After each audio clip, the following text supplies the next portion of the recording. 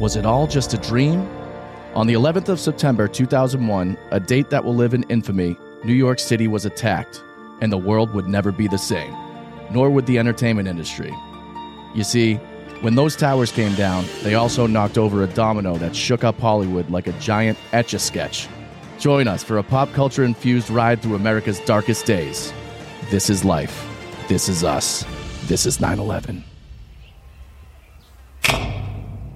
Live from Los Angeles. 911, what is your emergency? Here in Hollywood now. 2 counts of murder, Injury and death. Oh my God! Shocking new details That has stunned the entertainment world. This makes me a little nervous. The hair stood up on my arms. Just like in the movies. What do you call this thing anyway? Death. In entertainment. What is going on, Deado Universe? Yeah, here we are, man. Here we are. We are back, fresh off the 2-year anniversary What? of Death and Entertainment. Really? Thank you. The 22-year anniversary of 9/11. That's right. A lot of important things happened 2 years ago and 22 years ago. Yes. We are 1/11th of 9/11. Okay, I'm going to do the math on that. I'll get 1/10. 1/10. Okay. I'm still kind of shaky on that. But I went to school dumpster diving into the Tang Factory's dumpster, so my brain doesn't quite work. It's But like also Goodwill Hunting, but you learned in the dumpster. the the reverse. You did equations in the dumpster of a Papagino's. I'm smart. How you like them slices? Yeah, he's wrong. How do you like them slices? My buddy's wicked not smart. He's wicked mediocre. He does basic math. Anyway.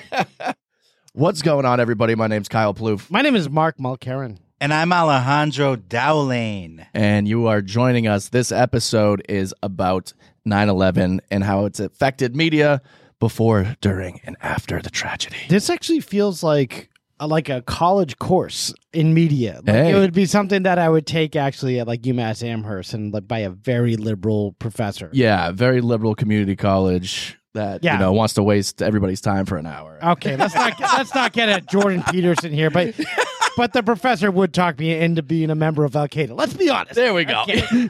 But the best part about our crash course is it's free. That's right. Yeah, for you, my friend, free. Free 99. So get in the car. We're going to September 11th, 2001.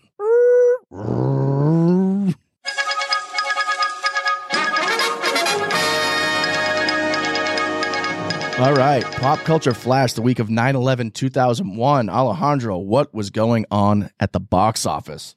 Well, this was a pretty shocking box office, in my opinion, because the number 3 movie, the week of 9/11, America's Greatest Tragedy. I don't know about greatest. Greatest, yeah. Or biggest. Yeah, I don't know. Yeah. America's most awesome tragedy. Most tubular thing tragedy that happened. Bill and Ted's most tubular terrorist attack. Oh my God, why did they do that? The number 3 movie was directed by America's greatest pedophile sex offender. Yeah. Oh, Jeepers Creepers. Yeah. You want to explain a little for the layman, for the people at home. For the non-debtors, for the people, for the kids. Well, maybe not for the kids. Yeah. Get the kids out of the room. Please. Victor Salva. He was financed by Coppola since the 80s. Had an affair with a 12-year-old boy. I wouldn't call that an affair. Yeah. I would call that a pedophile taking advantage of a child sexually. Finance meaning like he finances movies. He used some of that Coppola wine money in order to make this fucking brilliant movie, Jeepers Creepers. Yeah. The original movie was Clown House. And yes, Kyle, I was going to say that it was not a consensual relationship. Imagine okay? a 9-year-old smoking a cigarette being like, I had an affair with a married man. The year was 2001. Yeah. The movie It was my 8th birthday. Would I do it again? You betcha. Victor Salva. Victor Salva. I'm doing the fucking We're doing the character. I'm doing the Robert Evans thing, okay? We really have to explain our humor to the deados at this point. We're only on number 3 of the movies right now. Yeah. This is going to be a disaster. Oh my God, it's going to be America's biggest disaster. Greatest. Victor Salva got out of jail. He made powder for Disney. The movie, that is. He made Coke. Not a great movie. And then Jeepers Creepers in 2001, financed by Coppola. And Yeah. Coppola made a lot of money on this horror movie. Yeah. Did it make good money? Oh, yeah. That's why there's Jeepers Creepers 2 and 3. Yeah, there's like a straight to Redbox franchise now. Yeah. Say what you will about Justin Long. He could sell a horror movie. People will come out to see him in a horror situation. See the Jeepers Creepers, Barbarian. Barbarian. The Walrus. The list really falls off. Oh, the Walrus. Yeah. A little long goes a long way. Or it was Tusk. Nice. Tusk. Tusk. That was the Kevin Smith. Yeah. All right, who Weird cares? movie. All right, number 2. 2 can play at that game. Coincidentally, number 2. Oh, okay. Number 2. Number 2. A couple of years before, but yeah, we get it. Before what? Before it came out or after it came out. What? Austin Powers was 99. The first one was 97. Oh, yeah, that's right. Yeah. Let's not mix up our timeline. Yeah. So This is not the multiverse. Mandela effect. This is the real verse here. Yeah. 2 could play at that game. Is that Morris Chestnut there? And Vivica A. Fox. Yeah. How's that? Little rom-com. This is a non-controversial movie, It's not. unlike number 3. But that's why we're going to go to number 1 now. Let's do it. Number 1 movie, the week of 9/11, The Musketeer. He's missing 2 of them. Yeah, there's just one Musketeer. Yeah. Yeah. This did not excite anyone. I guess it made some money. Who's ever watched this since then? I've never even heard of this movie. Barely. Is this the one I believe Tim Roth was in it? And you know, the kids love Tim Roth. Yeah. The kids come out for Roth. Yeah. Yeah, this week they were coming out for Roth and Victor Salva. Yeah. The kids love the ninth lead in Pulp Fiction. Yeah, sure. All right, so that's the movies. I am curious at what people were listening to on their Walkmans. Oh, we got the number 3 music according to the Billboard charts. Someone to Call My Lover by Janet Jackson. Okay. That's a solid track, Sure. you know? Yeah, why not? Someone to call my love. It doesn't inspire me or bring much out of me, but I like her. I think she's Yeah. great. A couple of years later, they Justin Timberlake ripped her breast off. And that's the second greatest tragedy in America. Exactly. And she got her titty ripped off Yeah. in front of America. I didn't think that was cool. 2001, the towers fell. 2004, her bra fell. Yeah. Hey. Number 2, Fallen by Alicia Keys. Coincidence? I think not. 9/11? Alicia Keys was paired up with Osama bin Laden. Yeah. Was that the green light when they released that song that means Ata, go. Red team, go. Number 1, I'm Real by Jennifer Lopez. I'm real. Oh, that was a good song. I like Jennifer Lopez. I've talked about that before on this podcast. Yeah. Yeah, you're a big fan. I'm a J-Lo head. And in right. 2001, she really was everywhere. This was her Jenny from the Block era. Yes. Her Puff Daddy, I'm a Bad Girl. She's about to transition into the Ben Affleck, let's hang out with this tall drunk. Yeah. Yeah, she was about a year away from her biggest disaster, her greatest disaster, Geely. Yes. Oh, yeah, that was the biggest disaster. I've only heard about it, never seen it. Did you guys actually see it? No. Yes, Really? Is it I as bad have- as people think or say? it is. Wow. But there are some scenes that are okay. Like there's Okay. one with Christopher Walken that is just so bizarre. I didn't know Walken was in it. He is. All right. Yeah, he walks right into it. I'm in this movie. It's great, I think. And Walken, can you transition us into the 9/11 episode? With that being said, let's get into the episode. Nice.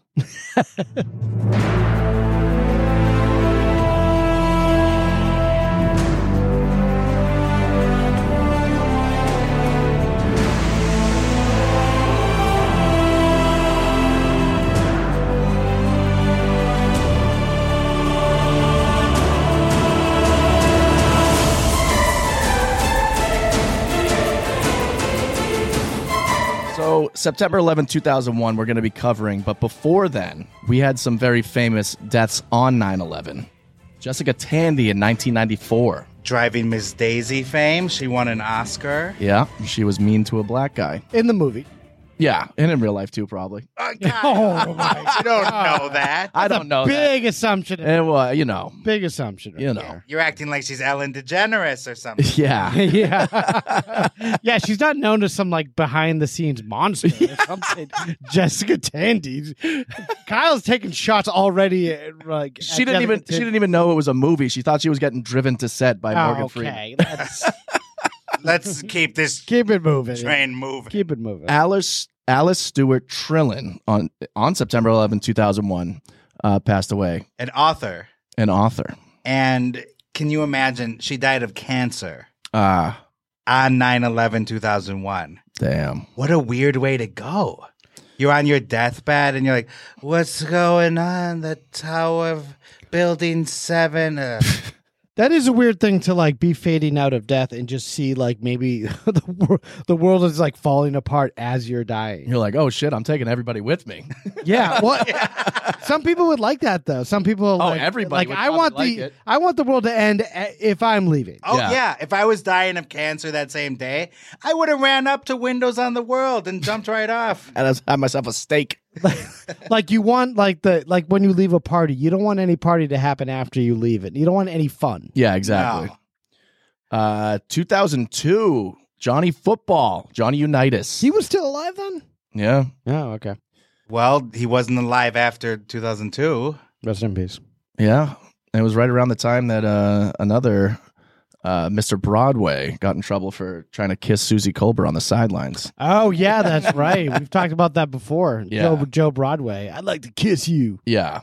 And in 2003, John Ritter died on 9/11, which I think we've talked about before, but I don't think it sunk in that it was actually 9/11. Yeah, it was like 9/11 of coronaries in Burbank that day. Yeah. He was on the set of something about my daughter. What was that? Eight rules to date my daughter or something? Yeah, 8 simple rules to date my teenage daughter. That sounds sketchy too.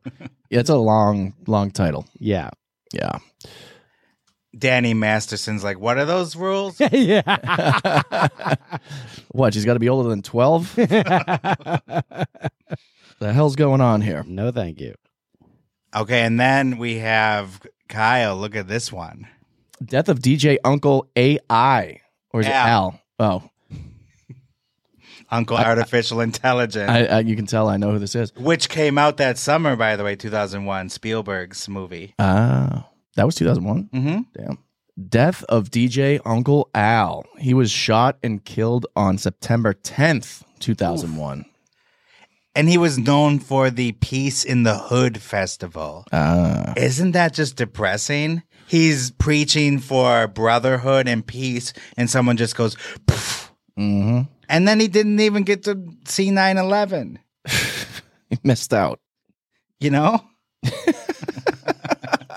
Have we talked about yet the fact that the movie Glitter came out on 9/10 also? Oh, that's right. Yeah, and some would say it might have caused 9/11. I'm just jumping out there and making a big assumption, but yeah, it came out like right before in like The Mariah Carey movie. Which is also some would say it was the Geely of 9/11. Like it was just another bad movie. But Some people would say it's the 9/11 of no, it's like two singers. 9/10. I don't think it was 9/10. And other analogies as well. Yeah. But it was just two singers that both came out with movies that they probably shouldn't have. Yeah. It couldn't have been 9/10 because that was a Monday. But I'm looking up. I think it was either that or was supposed to come out then, and then they had to delay it because of 9/11. It came out September 21st, so shortly after 9/11. Okay. On September 21st, live the dream. With new music from Mariah Carey, featuring Busta Rhymes, Nate Dogg, Eric Benet, Fabulous, Cameo, and more. Glitter, rated PG-13, September 21st. But the promos were out before 9/11. Yeah. So it still could have caused it. The show must go on. There's a rumor that Muhammad Atta had to sit through the trailer. I like he's the only name we remember.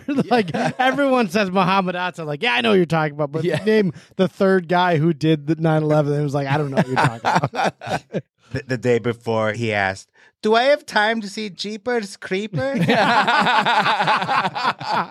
I'd love it if they found ticket stubs like falling down as the towers went down. Too. Big fan of Mr. Salva's work. Yeah. In fact, big fan of Mr. Salva. I'm a big Salva head. He good man. Those are dead on impressions. We're not just just doing random. Yeah, we're real good. We're really good at this. We're gonna basically take our culture back many steps today. I think. Yeah. We're taking it back for America. We're gonna be doing like the apology like videos like Ashton and Mila Kunis. We've talked to our PR people. And I'm gonna be just as pissed as Mila was. Yeah. I didn't impress the Muhammad Atta, okay? Yeah. This is me on September 11th, 1992. This is the part of the podcast where Kyle makes it all about him. Wait, 92? My dad got remarried. It was the death of my dad's single days, okay? We're talking about people who died on 9/11. Okay, Let's stretch it out here. Your dad got married on September 11th, 1992. That's what I'm saying. Okay, fine. Yeah. Is that Macaulay Culkin with you there? That's... Yeah, from My Girl. Yeah. Did you know Kyle was an extra in My Girl? Yeah, I thought he was the good son. He was a stunt double. Yeah. He did the B scene at the end. Yeah. Why is he your stunt double? Because I just don't like the guy. He doesn't look like me. I just don't like the guy. Because they're going to really sick the bees on him. Did I mention I don't like the gay? It was your dad's idea. Yeah. Get these kids out of here. Yeah. Macaulay's like a hard talking like prick. Yeah. I don't like this mook. That's why I got him in here. All right. Well, shall we get into... We have a really...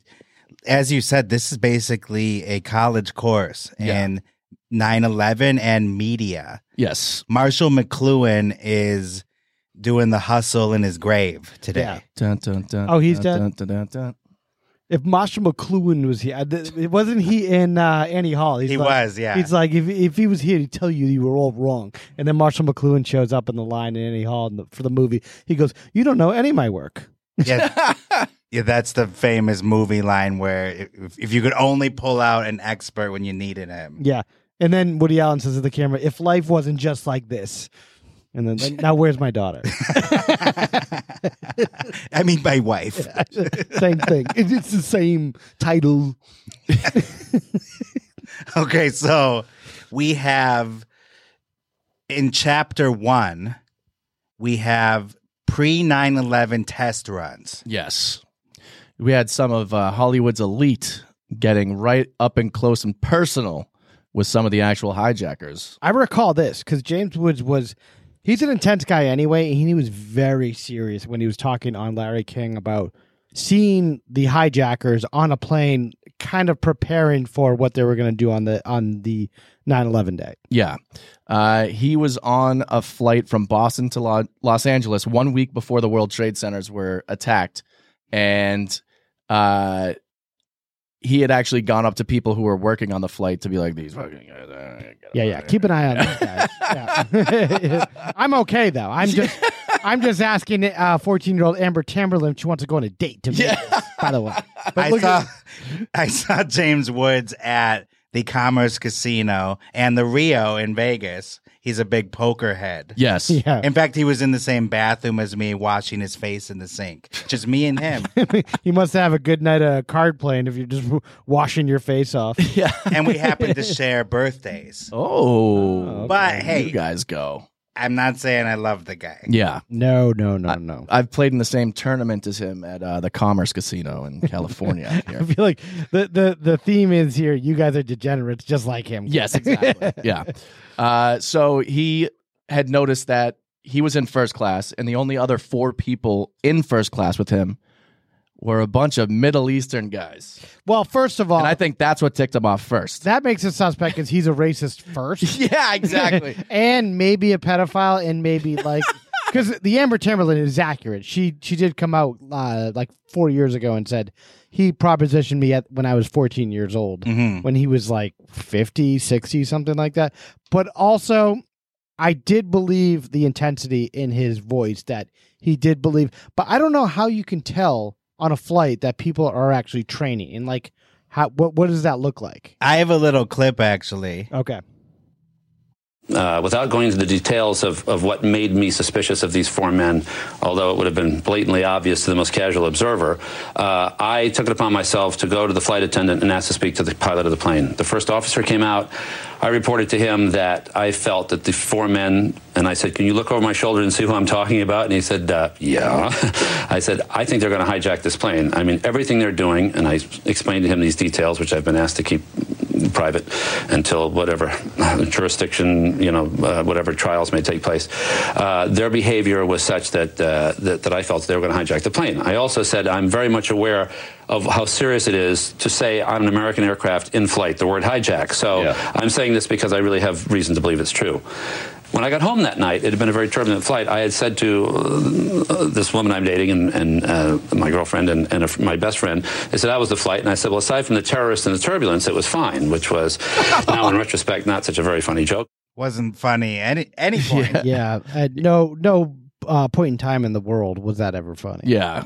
He thinks he's being hilarious. He's like, I know I can't say hijack on a plane. Hijack? It's my friend Jack over there. He's doing his tight five. Yeah, exactly. Yeah. And like the balls on someone like, hey, can I talk to the fucking, the Get me the pilot. Get me the pilot. Like, who do you think you There's are? a bunch of brown guys sitting next to me in first class. Yeah. I was the fourth lead at casino. Bring me the pilot.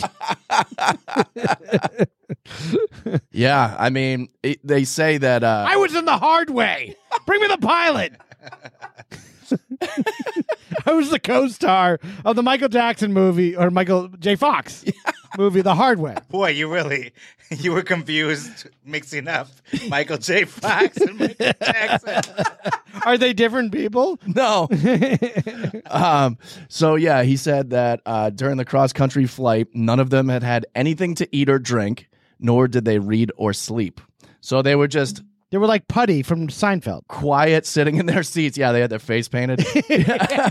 Well, Putty on the flight, they're like, Elaine goes, are you just going to sit there and stare forward? He goes, yeah, that's what I do.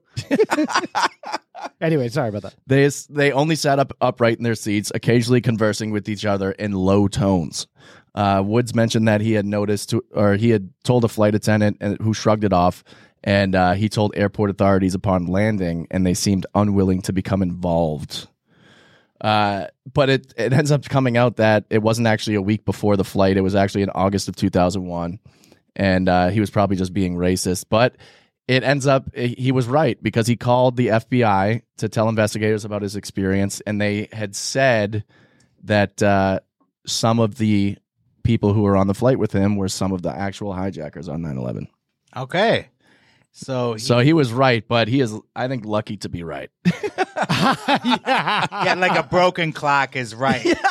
It's like throwing a crazy Hail Mary at some point. It's like, please, like you're sweating. Yeah.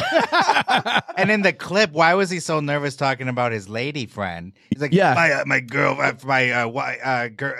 know. He goes, the girl I was dating and my girlfriend. Yeah. I'm like, how many girls you got there? And my best friend. That's going to hold the FBI is like, all right, well, let's look at that too. Yeah. That might hold up in court. That interview is on there. Yeah. All right. So he had a run-in with the Atta. Yes. Yeah. The second person who had a run-in with hijackers actually on a flight was Mr. Rob Lowe. Ooh. Which I didn't actually know about this one. I know you guys were kind of talking about it, or Mark was talking about it. And I had no idea that Rob Lowe had a 9/11 story. But apparently when it was during the days of the West Wing, he was taking a flight and he, said nothing remarkable. He was tired from shooting and he just went to sleep on the flight, got off. And it wasn't until, a few days later after 9/11, he gets a call or he gets a letter in the mail saying you're on a short list of people who were in contact with the terrorists and they want to depose you. The guy, Moussaoui. Yeah, Moussaoui. Zacharias Moussaoui. Yeah, put him on their deposition list as a defense witness. What? Yeah. And so he had no idea. It was just because he got this letter in the mail and he thought it was like a fucking joke. And he thought someone was playing a prank on him. So he immediately called his lawyer and was like, hey, I don't know if this is real or not, but they're saying they wanted to depose me in Maryland, so let me know. And he's like, I'll call you right back. He thought Ashton Kutcher was going to burst. Yeah. Like, punked. We both fuck kids, and we both have been involved in 9/11. No, but what if Musawi bursts into the room? He's in on it. He really wrote the letter. But his lawyer called him back and was like, no, this is real. This is not a fucking joke. Wow. So apparently, there was a group of guys on his flight as well, and they had gone through the flight log or the flight list of customers and passengers on the flight, and the defense team for the Taliban was like, get Rob Lowe. But I wonder if Musawi knew who Rob Lowe was. Like, did he, or like any of the hijackers knew? I love the West Wing. Come on, hey, Tommy boy. Yeah. Hey, Chips. I love your underground sex or underage sex tape. You and Victor Sava should collaborate. I'm trying to think of the Joel Schumacher movie where he plays the sax and he's very obnoxious. Rob Lowe? Yeah. Oh, take your pick. Yeah. Fuck, I can't think of it. But anyway, but something that. Yeah. Okay. Hold on, I'm gonna look at it. St. Elmo's Fire. I love doing St. Elmo's Fire, man. Fucking Brat Pack. Fucking first time. Oh yeah, isn't that the one where he has an earring? Yes, he does have an ear. He's very sweaty, but he's like playing the sax. And when you were talking about Rob Lowe not realizing, he's with the hijackers, it reminds me of that scene in Airplane 2 where the terrorists are going through customs. Oh, yeah. And they all have their bazookas out and knives. Yeah. And really obviously. That was kind of foreshadowing. Yeah. Yeah. Well, yeah, I guess. A little bit. But they had box cutters. They did not have, right, easy rocket to hide. launchers or guns or anything. Easy to hide the box cutter in the pants. But Dennis Farina around this time actually did go through Chicago O'Hare Airport, and he tried to bring a gun through. So whoa, well, he's an ex-cop. He is an ex-cop. I don't know if I think he had a license, but you still can't bring a gun on board. Flights. I don't know if this is post or pre 9/11, but I remember him trying to do that. Yeah. Chapter 2, we're getting into the attack timeline. Where were we on 9/11? Well, yeah, on 9/11, I was a sophomore in high school, and I remember after second period going to my locker, and a kid that was two lockers down from me was like, oh, the Twin Towers just got hit with planes. And I was like, did anybody die? And he goes, oh, yeah. Like, I thought it was going to be, 3,000 people is still a lot, but I thought it was going to be like 50, 60,000 people. You asked if anybody died? Yeah. Okay, remember, this is the same kid that believed the Blair Witch Project. Exactly. So, of course. Yeah. He also believed 9/11 was real. Yeah. What's the bigger joke? And Mark, where were you? I was in between colleges, living at my parents' house outside of Boston. Is this when you were selling cars? No, I was not. I didn't have that job. I was unemployed, just kind of milling around and, trying to figure out the next chapter of my life. And I was, and then all of a sudden that morning, I was not an early riser, and I think I just got up at 9 a.m. and just put on the news, just seeing what was going on. I think I was already watching the news because of the George W. Bush, Al Gore thing, and it made me kind of infatuated with the news because I was kind of like wondering, how the hell did this guy steal an election? And then, therefore, I woke up with the news at that time, even though I was like I was like 20 years old, so I was like still into it. And then, I just saw it all coming on. It was shocking to me. I was like, to you, I think, transfixed. Yeah. Kyle was like, he thought, did anybody die? Are people okay? He was like, he was stuck between did anyone die versus 60,000 deaths. Oh boy! I hope everyone's okay. And I know we've all heard harrowing 9/11 stories. Mine might take the cake. I was actually on the second floor. Shut the fuck up. Of Fond du Lac High School. Yeah, exactly. He had that lock. And I had to watch the footage on our little box TV on wheels. On wheels with the seatbelt that holds the TV down. Then they let us go home early for some reason, even though we're in Wisconsin. They didn't let us go home early. My stepmother picked me up. She was so freaked out. She shows up to the school crying and being like, I've been trying to call your uncle, my uncle that this story's great. Went cross country with his friend with no bicycle seats. Wait a second. Oh, wait a second. You just said a lot of things. Yeah, but we've talked about this before. Yes, you were my uncle entertaining us one time at the bar with this story. Where, your gay uncle went missing on 9/11. Yes. No one could get in touch with him, but he apparently actually used to take that flight from Boston to L.A. like quite frequently. And so my stepmother thought that he might have been on the flight. Instead, he was just missing being gay. You being gay at home. Yeah. Well, not even at home. He might have been. I think he might have still been married at that point. Wait, so he left his wife and kids and just left with another guy? Yeah, he was like, "Hey, I'm going to go on a cross country biking trip with my friend here," and then he came back, and they were like husband and husband. And then this is the bike that was missing a seat. Yeah, yes. Okay, come on with this. In case you didn't get it yet. Yeah, okay. It goes, hello! Yeah, let's go back to doing impressions of Muhammad Atta. Yeah, but he was completely fine, and it was a complete overreaction. But that happened a lot, especially in the suburbs. I'm sure people back, all of our listeners have stories about people freaking out about. I remember after 9/11 happened, they actually sent out a memo at our school and gave it to every teacher to hand to their students that was concerned about a terrorist attack at the South Shore Plaza, which is just the regular mall in Braintree, Massachusetts. Yeah, no one's touching that. It's like, okay, they take down Wall Street and the face of our nation with these two buildings that, are worldwide famous, and they're coming for fucking Hot Topic next. Yeah. I actually have a Bill Burr Orange clip. Julius. Yeah. I have a Bill Burr clip here. Nice. There was this big discussion, like, do you talk about it? Do you not talk about it? I remember being over my neighbor's apartment, and she had a friend over there, and she was just like, I don't even feel safe here. And that was the first joke I got. And I was just like, really? Do you think, the terrorists are going to bomb World Trade Center, the Pentagon, and then 516 East 79th Street? I think we're okay here. Yeah. Same idea you were just talking about. Yeah. But at least they were in Manhattan. Yeah, I'd still be freaked out if I was in Manhattan too, but the fact that someone thinks, they're going to attack a regular commercial retail mall 12 miles outside of Boston. I was very worried being in close proximity to the Fond du Lac Lighthouse. What? Yeah. It's a joke, Kyle. Hello. I don't know where would I rather be, Tower 2 or Fond du Lac, Wisconsin? To put me at the top of Tower 1. Tower 2 fell first, though, so I'm going Tower 2. Well, that was another thing. My dad's whole thing was like, he goes, I don't know how that many people died. He's like, I would have gone to the top floor and held on to the antenna the whole way down. Like, all right. He just wrote it down? Yeah.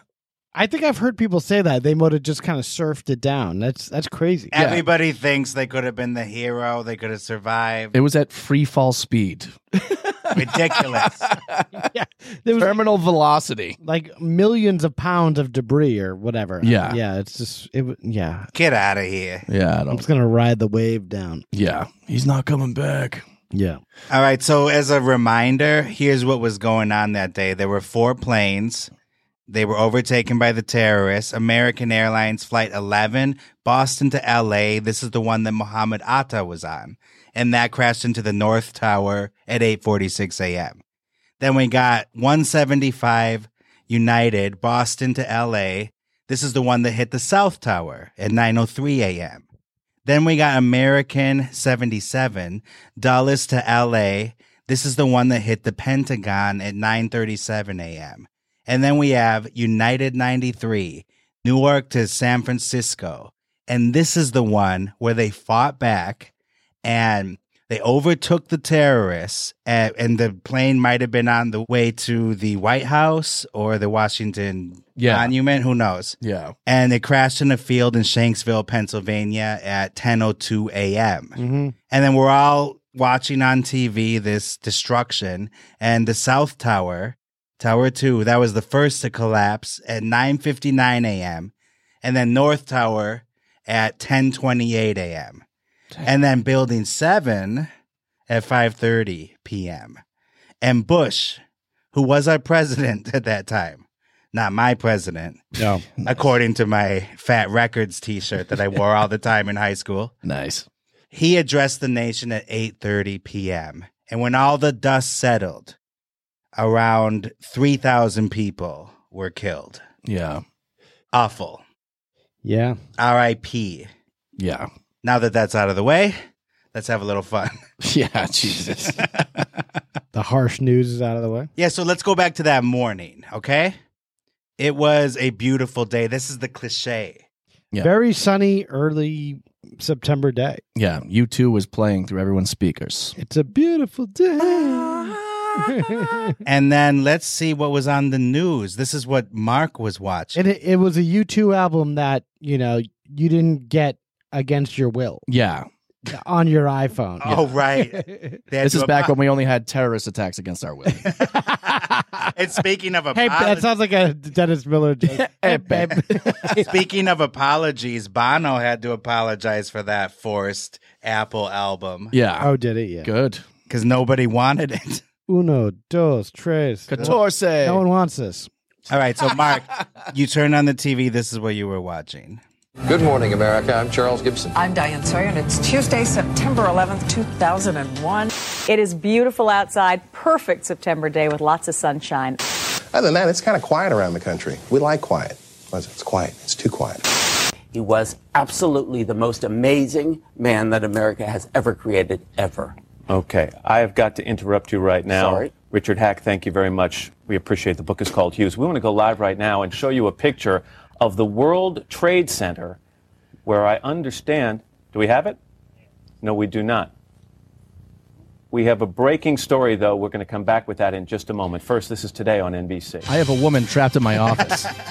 That was some plug for the book. This, the book is called you were Hughes. looking at obviously a very disturbing live shot there. That is the World Trade Center. It does not appear that there's any kind of an effort up there yet. Jesus. Now remember, oh my God. That was the craziest That looks moment like a of my second life. plane. Because I had just woken up then. This is going to be the kind of a show where we'll have to keep going back and forth. I guess it's being said that a second plane hit the other tower. Fucking Gelman. Sounds like deliberate to me. I mean, I hate to say anything on live TV. A third plane. A third? Oh, yeah. This is really something. 3 planes. How many, Gilman? 2 or 3? We don't know. Right now, that was a replay of the... Yeah, that was a replay of the second one going Kelly, can you believe into it? the other 8 tower. planes. Wow, I just can't believe what's happening here. I like how he's all fired up on caffeine. Gelman, was it 3? Was it 2? How many planes? Kelby, tell me. 27 planes. Yeah, so as this is happening, it's such a crazy thing. I feel like the general public freaked out a lot more than the president of the United States, who was in a classroom in Sarasota, Florida, sitting there completely unfazed by Secret Service going up to him, telling him, "We are under attack." He sat there for 7 minutes. He's like, "I want to hear the end of this story." Yeah, what was the name of the story? My Pet Goat. My Pet Goat, yeah. And here's the clip from Fahrenheit 9/11, the great Michael Moore documentary. Was I dreaming? Okay, get ready to read the words on this. He's having a good time. Oh, he's in his natural element. This is what he signed up for. His chief of staff entered the classroom and told Mr. Bush, the nation is under This attack. is not what he signed up for. Shit. Not knowing what to do, with no one telling him what to do, and no Secret Service rushing in to take him to safety. Mr. Bush just sat there and continued to read My Pet Goat with the children. Well, like you said, he just wanted to know how it ended. I want to know how this ends. Yeah. I'm compelled to hear the third act of this book. And he knew about the first tower before he entered the classroom. Really? Yes. I didn't know that. I thought that was the first news. No. What? Because that's why the first one they didn't know the nation was They just under thought it was a attack. mistake. Yeah. They thought it was a drunk pilot, possibly. Wow. And then Imagine how drunk that pilot but also crafty he would have to be in order to crash into the World Trade Center. like, whoa. Yeah. Whee! A little cocaine in there too, I think. Yeah. Yeah, so Bush, he just wanted to kind of coast. He was on vacation a lot. Yeah, he's clearing brush. That was his big thing. Remember that down at the ranch he owned? No, he did. That was his big thing. They're like, what's your big? What do you like doing down there? He's like, I clear brush. Like, what the fuck are you talking about? I remember who does that. Ricky Martin performed his inauguration. Oh my God. Yeah, he wanted some alone time. It's so funny because he branded himself as like, this fucking gunslinging cowboy. And so that's why like everyone after this, people were like upset about him sitting there for so long. But after, even people who hated George Bush like had his back and were like, we're ready to fucking kill the terrorists. Too. For the first couple months. Yeah, everyone was fired up. But can you imagine actually knowing his life story? It's like, oh my God, get the cheerleader from Yale to safety. He's got to lead this country. Get the draft dodger. Yeah. Punk. Drunk. Draft dodging cheerleader from Ivy League school. Whiskey guzzling scumbag. Yeah.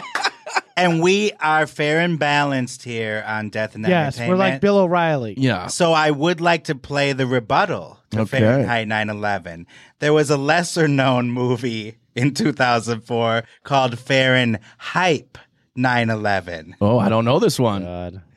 And in this clip, the teacher from that classroom is being interviewed. Wow. I didn't vote for him, but on that day, at that moment in time, I very easily could have. That was the first time that I could think there wasn't of an election in his that short tenure in office that he looked presidential to me.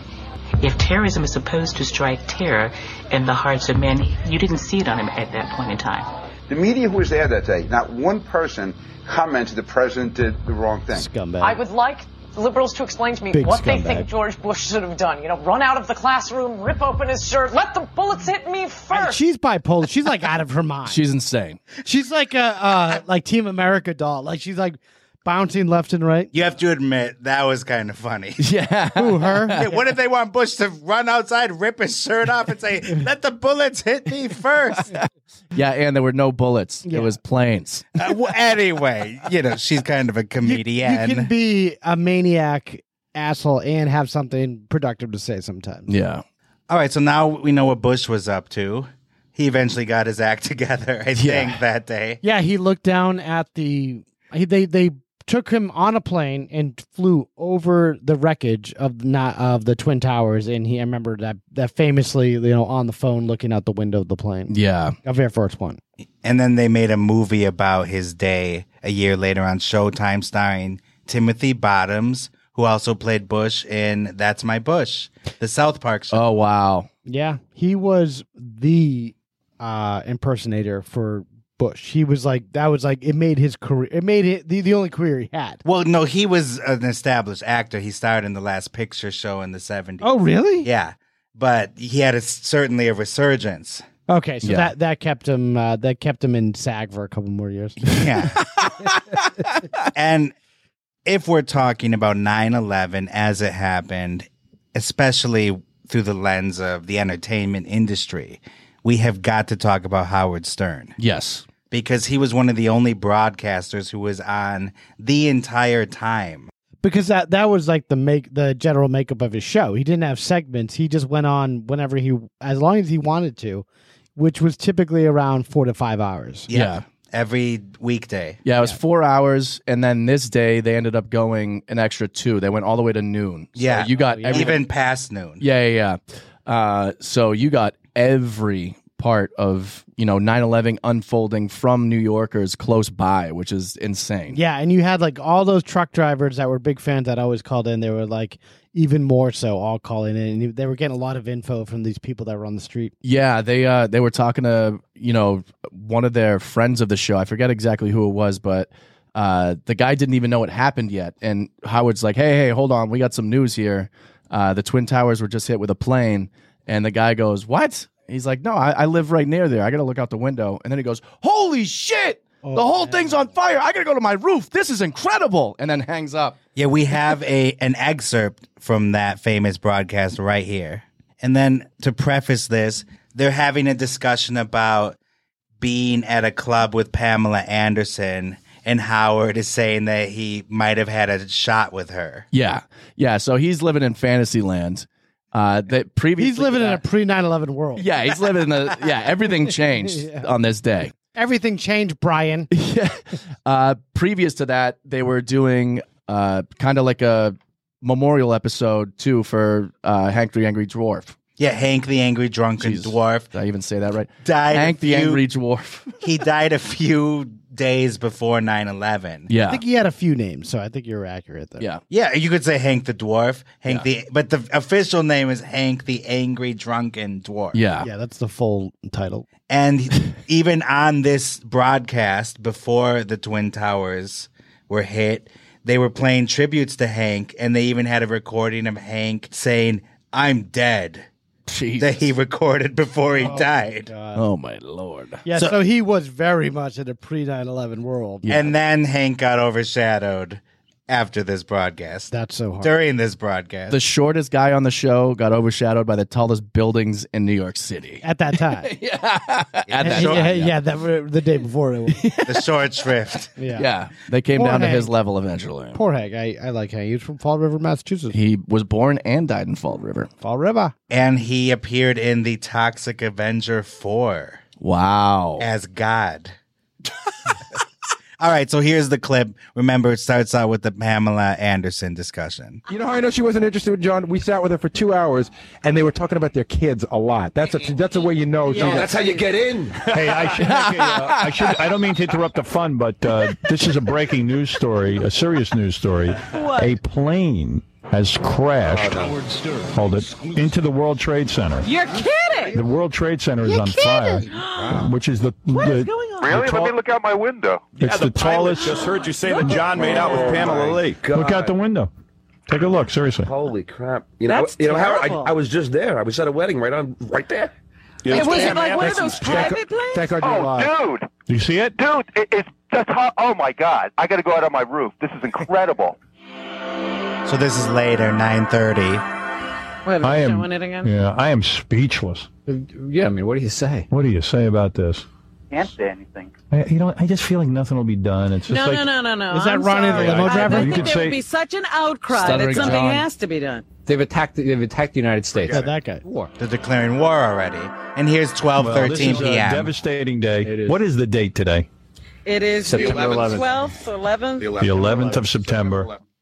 I love that at the end. What is it, the 12th? The 11th? I know. It's inconceivable to imagine that you could not associate that attack with 9/11, like that it could have been the 12th or the 10th or the... Yeah. As soon as it happened, I was like, these fucking hacks, they're definitely doing this because it's 911, and that's like an emergency call.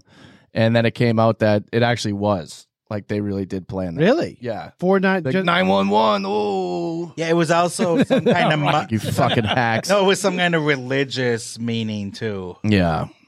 Oh, really? Yeah. For like Muslim thing? Yeah, I don't know exactly, but... Yeah. James wasn't- Woods probably wrote an essay on it. We'll have to find that. We did more Rob Lowe research here. than Al Qaeda stuff, so just an FYI. But that would be funny, though, if the Al Qaeda or the Taliban thought like we declared war on Howard Stern's show, and like that was actually an official proclamation from our government. Yeah, we have launched a jihad. Yeah, on Howard Stern. Ronnie the limo driver declared war, and that is officially us declaring war. Okay, so yeah, that was a legendary broadcast. Yeah. And a lot of people appreciated him being on the air. Can you imagine? Because it's so scary what's happening.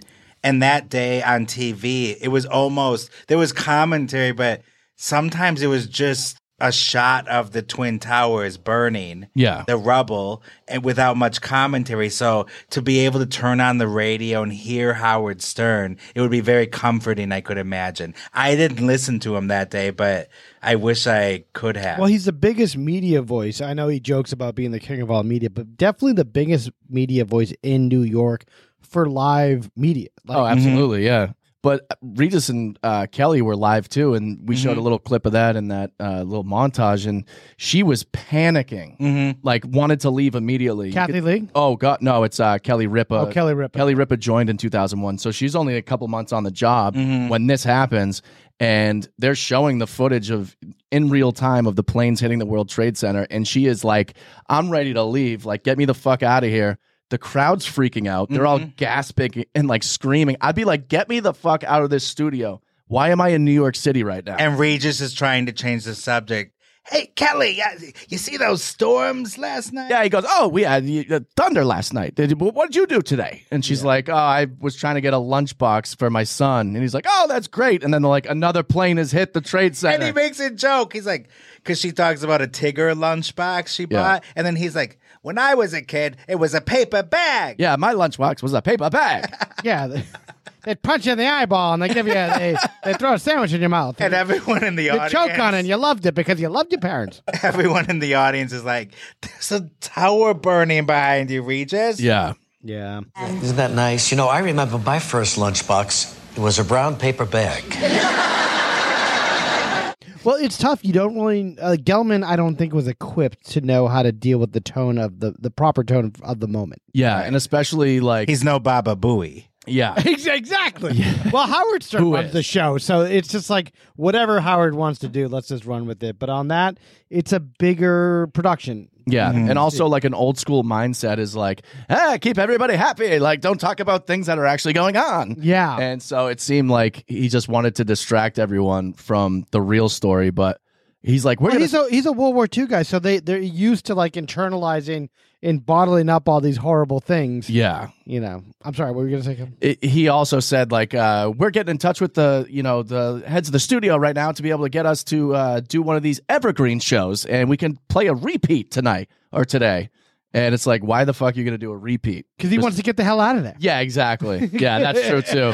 He wants to go check on his family. And a repeat. We got to get the fuck out. Yeah. We got 9 towers hitting the World Trade Center now. Yeah, you see him getting a helicopter and getting the hell out of New York. And as you can see in this picture, it's somebody watching the footage through a store window, and every TV has the towers burning, falling. Jesus. And that's exactly what happened when you turned on the TV that day. Yeah. It was every channel, MTV, ABC, the Spice Network. I know everything. MTV, it was VH1 changed. I was like, what? It usually right, like, VH1 it's like pop-up video, but they didn't do pop-up 9/11 for some reason. It's a good idea, though. Okay, and so then... Knockdown video. Oh, come on. Too soon. Too accurate. So there's this documentary that I saw on Amazon called Witness the 9/11. And the night before this tragedy, there was a celebration at Madison Square Garden. Yes. Michael Jackson's 30th anniversary. Mark, did you know that took place on 9/10? No, I didn't know that. The night before was that infamous concert where Whitney Houston looked really skinny and Britney Spears performed. To bring it back, yes. So that was the night before. And so then you got to watch this clip from this 9/11 documentary. And this is one of those great ones where there's no narration. It's just high quality footage of people reacting in New York City in the streets. Beautiful. Yeah, gotcha. I was there. I just saw it all falling down. Yeah, I got to believe that there's 10,000 people dead down there. Got to believe that, at least. Easily. People were hugging and crying over here in the street. Strangers were hugging and crying. Yeah. That's a rare thing in New York City. Yeah. This is incredible. We're walking down here, headed to the Trade Center to take pictures. I'm in L.A. I flew out here just for this show, the Jackson show. Yeah. Yep, and coming down here sightseeing and the building falling down. Fell around 10:29. How'd you How did it make you feel, man? Man, it's just taking all the press away from Michael. You know, they did a great show last night, and then this shit happened. Oh my God. I could not believe that when I saw it. What does he work for the studio? What the fuck is that? It's almost too good. I cannot believe that's a real clip. Take a press away from Michael. He's got very big fans, very ardent fans. Wow. Clearly. Can you imagine the biggest terrorist attack in America? He's like, take it away from Michael. All right, so now let's get into the next chapter, which is there's the famous New York Times headline, U.S. attacked, and another paper printed pictures of the falling man, which is a great documentary if you can seek that one out too. Yeah. So is that on Amazon also? Well, you can see it on Amazon, I believe. Gotcha. But also Witness to 9/11, phone calls from the towers. Those are all really good ones. Brutal. And then there's the People magazine that they have kind of like a spread there, like a centerfold, but it's the towers and the smoke. You see that? Towers with their titties out. Like, why did they make that into a 2-page? Yeah, I mean, you only really need the 1 page there. Yeah. Look what People was wearing, or look what the towers were wearing that day. Who are you wearing? Yeah, I don't know, because they have nothing else. There's no advertising. Imagine, what are you going to put the Marlboro cigarette on the other side and just like make it look like one long cigarette? Like, you can't. I don't know. Advertise on that at all. So they might as well use all the space. Yeah, there's a lot of smoke to cover. Yeah, with the smoke, there's fire.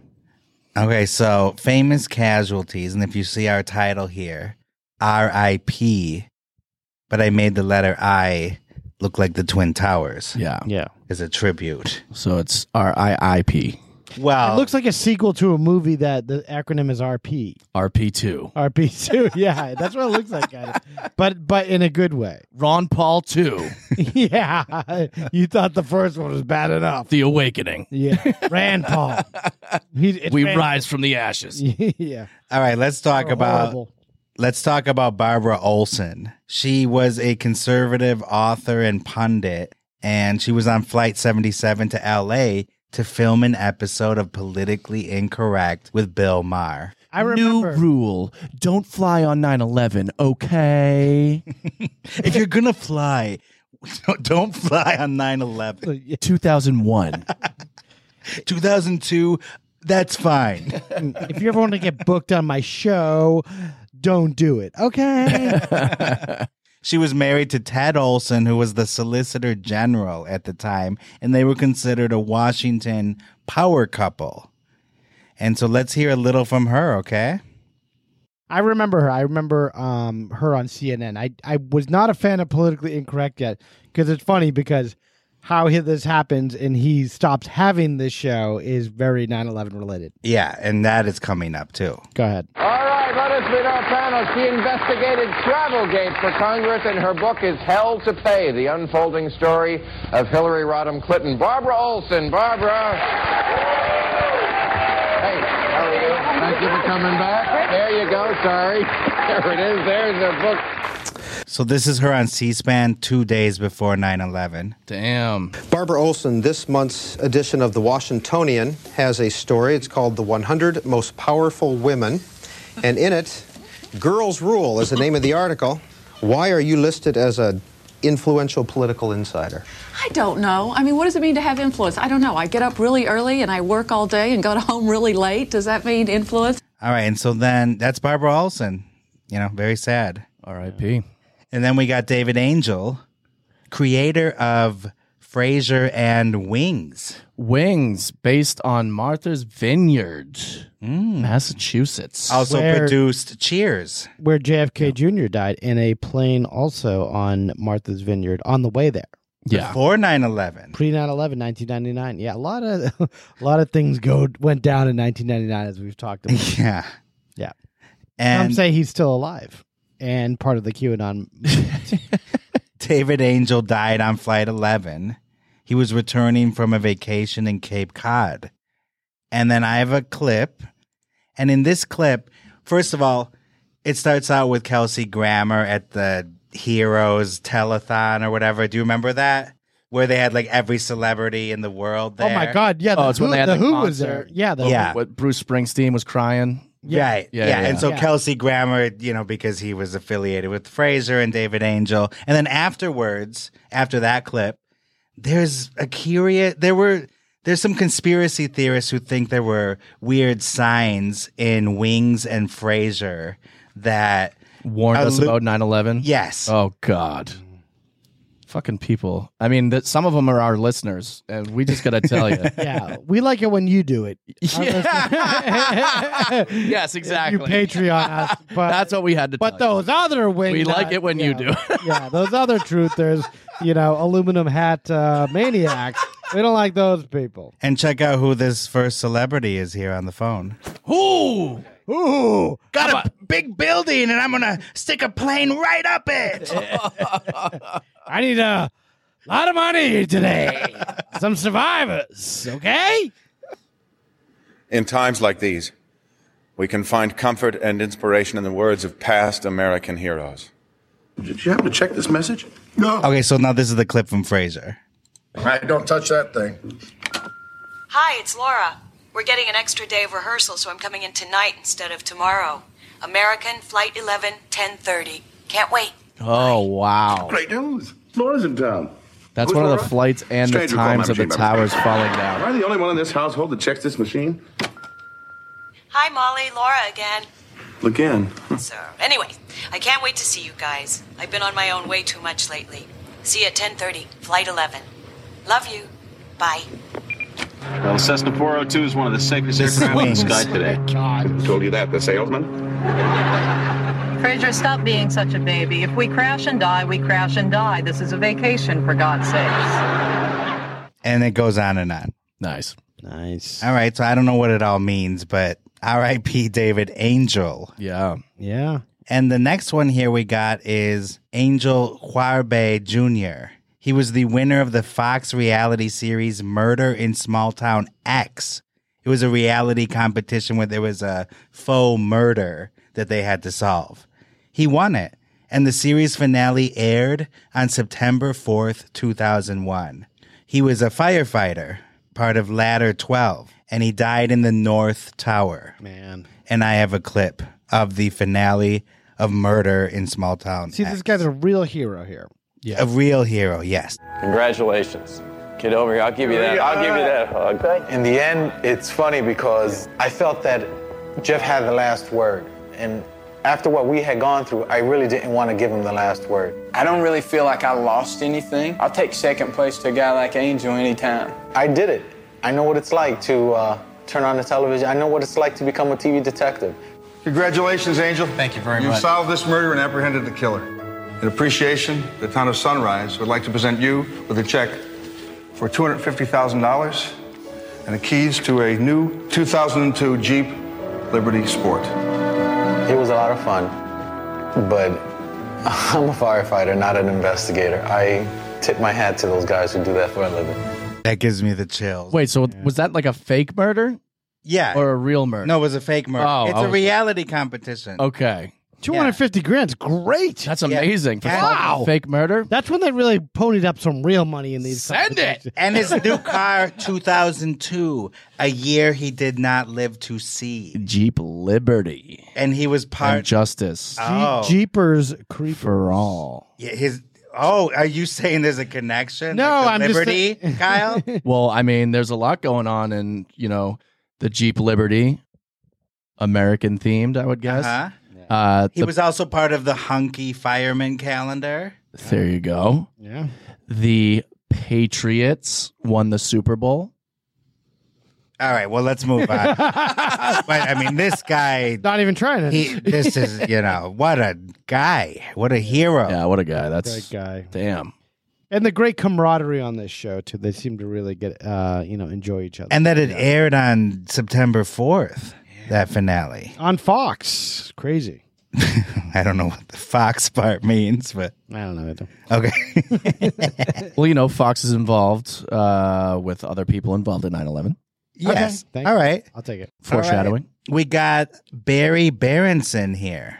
BB. She was actress, model, and widow to Anthony Perkins. Wow. And I don't want to be disrespectful here. Everyone's doing their own thing, but Anthony Perkins was famously a homosexual, as they said in his time. Yes. And he died of AIDS, but he married her in the 70s, and they had, by all accounts, a very happy marriage with children. Yeah. So it's just an interesting kind of Hollywood couple there. Talented guy, actor from Psycho. Yeah, exactly. Anthony Perkins. I mean, this guy dated Tab Hunter. He dated exclusively men until marrying her out of the blue. Yeah. Oh, I thought it was the opposite. I thought he was married and then it came out. No. Oh, it's quite the Quite the opposite. That's crazy. Yeah, he settled down, but of course, he had AIDS.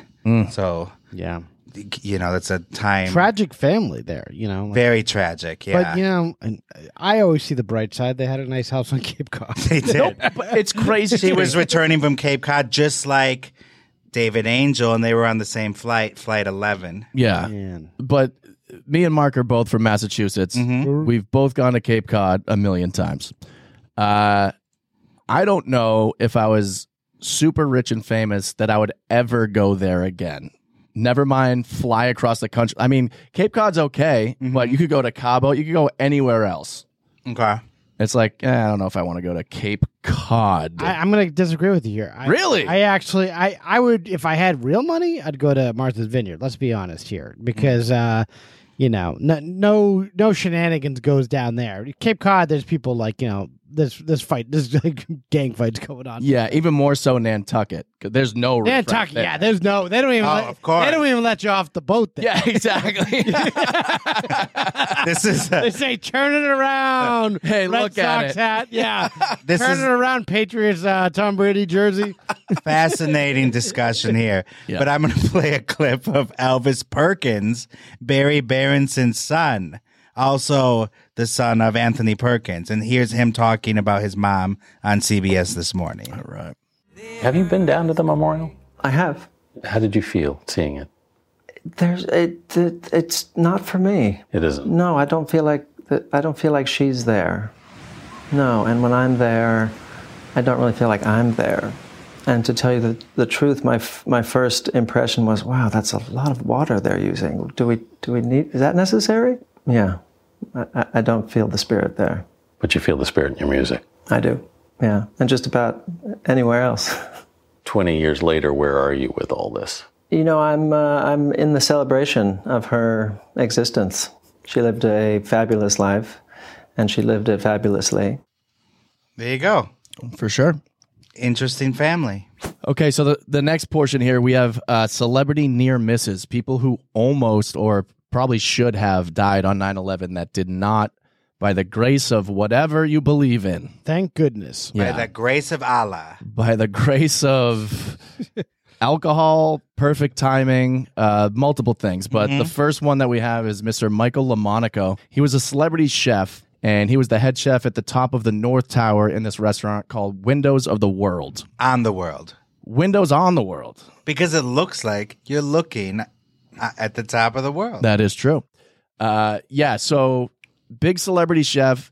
He actually got to work early that day. So a lot of people, that we're talking about either didn't make a flight or they didn't make it to a meeting in the Twin Towers. This man was in the Twin Towers when this happened. Can you say like there is something to the fact of the slackers, the people that don't show up to work on time? I'm not saying they're better people or they're better off, but it's just like this is just chance luck. Chance luck or bad luck. And just, crossing the street, anything could happen. If you're on time or you're late, it doesn't matter. You can get killed either way. So it's just the weirdness of chance in life. So Mr. LaMonaco, chef, he got to work too early, so he's like, oh, I actually have some time to go to Lens Crafters and fix my glasses that are broken.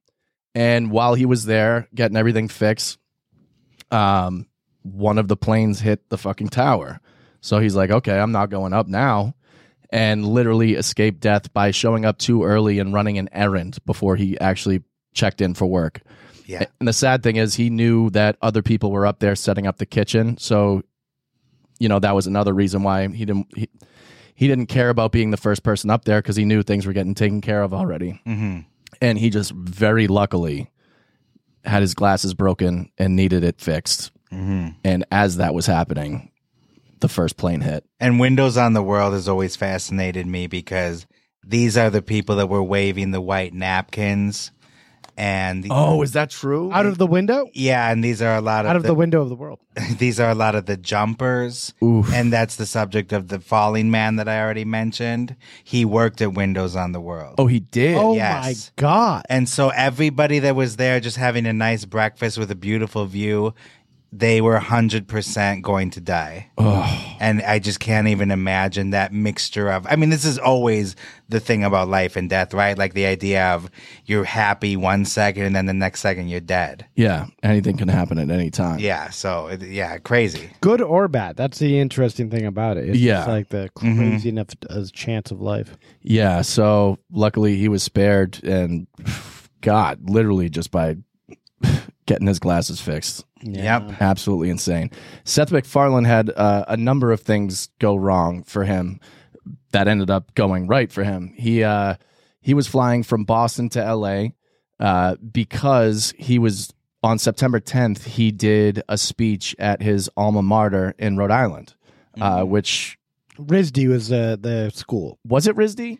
Yeah, he went to RISD, which is Rhode Island School of Design, which also Charles Rocket went to. Yeah. Wow. Yeah, and I could tell because he had a good friend group down there. He actually named the production company of his production company called Fuzzy Door. That was named from a fuzzy door that they had at his RISD apartment, actually. With friends. Yeah, and so that group he had was like a core group of like very, I'm sure, talented people that, I'm sure they had a couple whiskeys, talked about the old times and talked about that stupid security guard that they had who Seth, based the Peter Griffin character on. Yeah. And so he got wicked hungover that night. and he had more than a few. So that is the story that made the news, which is true. He ended up being super hungover that morning. And people blame that on the reason for him being late. But I actually found out recently that it's not the exact reason why he was late. It was because his travel agent gave him a time that was 30 minutes late. So he ended up missing the boarding by 15 minutes. Yeah. So he was 15 minutes from death, not knowing it. The crazy thing with him is that, yes, of course, Family Guy was popular at this time. Shortly after it got canceled, and it wasn't until I think I was in college and the DVD sales were doing so well that they were like, okay, we're bringing you back because people are actually, want to see this. They're spending tons of money. Why wouldn't they watch it on TV? And he got a $100 million contract after almost dying on 9/11. So he went from almost dying in a terrorist attack to having his show canceled and then brought back due to DVD sales and becoming a multi-millionaire.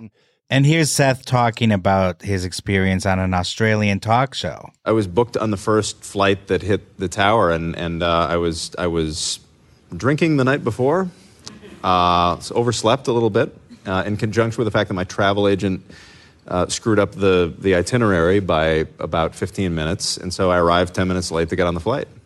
Otherwise, you would have been on the drinking ever since. Exactly. That was exactly, Lauren. Cheers to that. Cheers to all. We'll have a break. We'll be right back after this. Yeah. Hey, I'll Cheers drink to that too. Yeah. Congratulations on Family survival, Guy. Yeah, and everything. Survival, living. They say drink it'll kill you. Yeah. But it saved me from Muhammad Atta. Yeah. And then what did Family Guy do with 9/11, you might be asking to yourself? I have the answer to that. Peter, you do realize there's a difference between loving America and being swept up in post-9/11 paranoia. Brian, are you suggesting that 9/11 didn't change everything? What? No, I was just... Because 9/11 changed everything, Brian. 9/11 changed everything. Peter, you didn't even know what 9/11 was until 2004. That's not true, Brian. I remember 9/11. Must have been a woman pilot, eh? Lois is crying. Little smack. Yeah. Well, the other side of that, his story was when he went to the airport, he decided to just wait around for the next flight to go from Boston to Los Angeles. And he fell asleep. He took a long nap. And when he woke up, the world was on fire. The world was on fire. And the bartender at the United, whatever, like whatever club you First class lounge. Just said, "Let me buy you a drink, buddy." Wow. And he just served him up a couple of shots on the house. And then he's like, "But the next one's, you got to pay for it." Yeah. Okay, well, the next near miss is... This is one that I didn't even know. Like, I'm learning a lot about, certain stories, and this is one completely new to me. 22 years later. Yeah. Michael Jackson, we already mentioned he was hot off of his performance the night before. Yeah, 30th anniversary tribute show where a whole bunch of celebrities were there, and Patty Davis was one of them, who also missed one of the flights on 9/11 because it was a 2-night affair. One of them was September 7th, I believe. The other one was September 10th. Ended up being booked on one of the flights that ended up going down during 9/11, and she had just gotten switched to the first one, so just got off that flight and was able to go home early. So luckily, she was able to get out of it too. Michael Jackson had either a meeting or a performance inside of the World Trade Center that morning, and he had spoken to his mother on the phone for too long. He was too tired, overslept, didn't make it. He wakes up, Twin Towers are on the ground. Michael Jackson. Was he on the propofol? Yeah, I was just going to ask that question. Probably. Yeah. Was Conrad Murray in the situation already? You would have to guess. You would have to guess. That is, he blames it on talking to his mom on the phone for too long, but it's probably the propofol.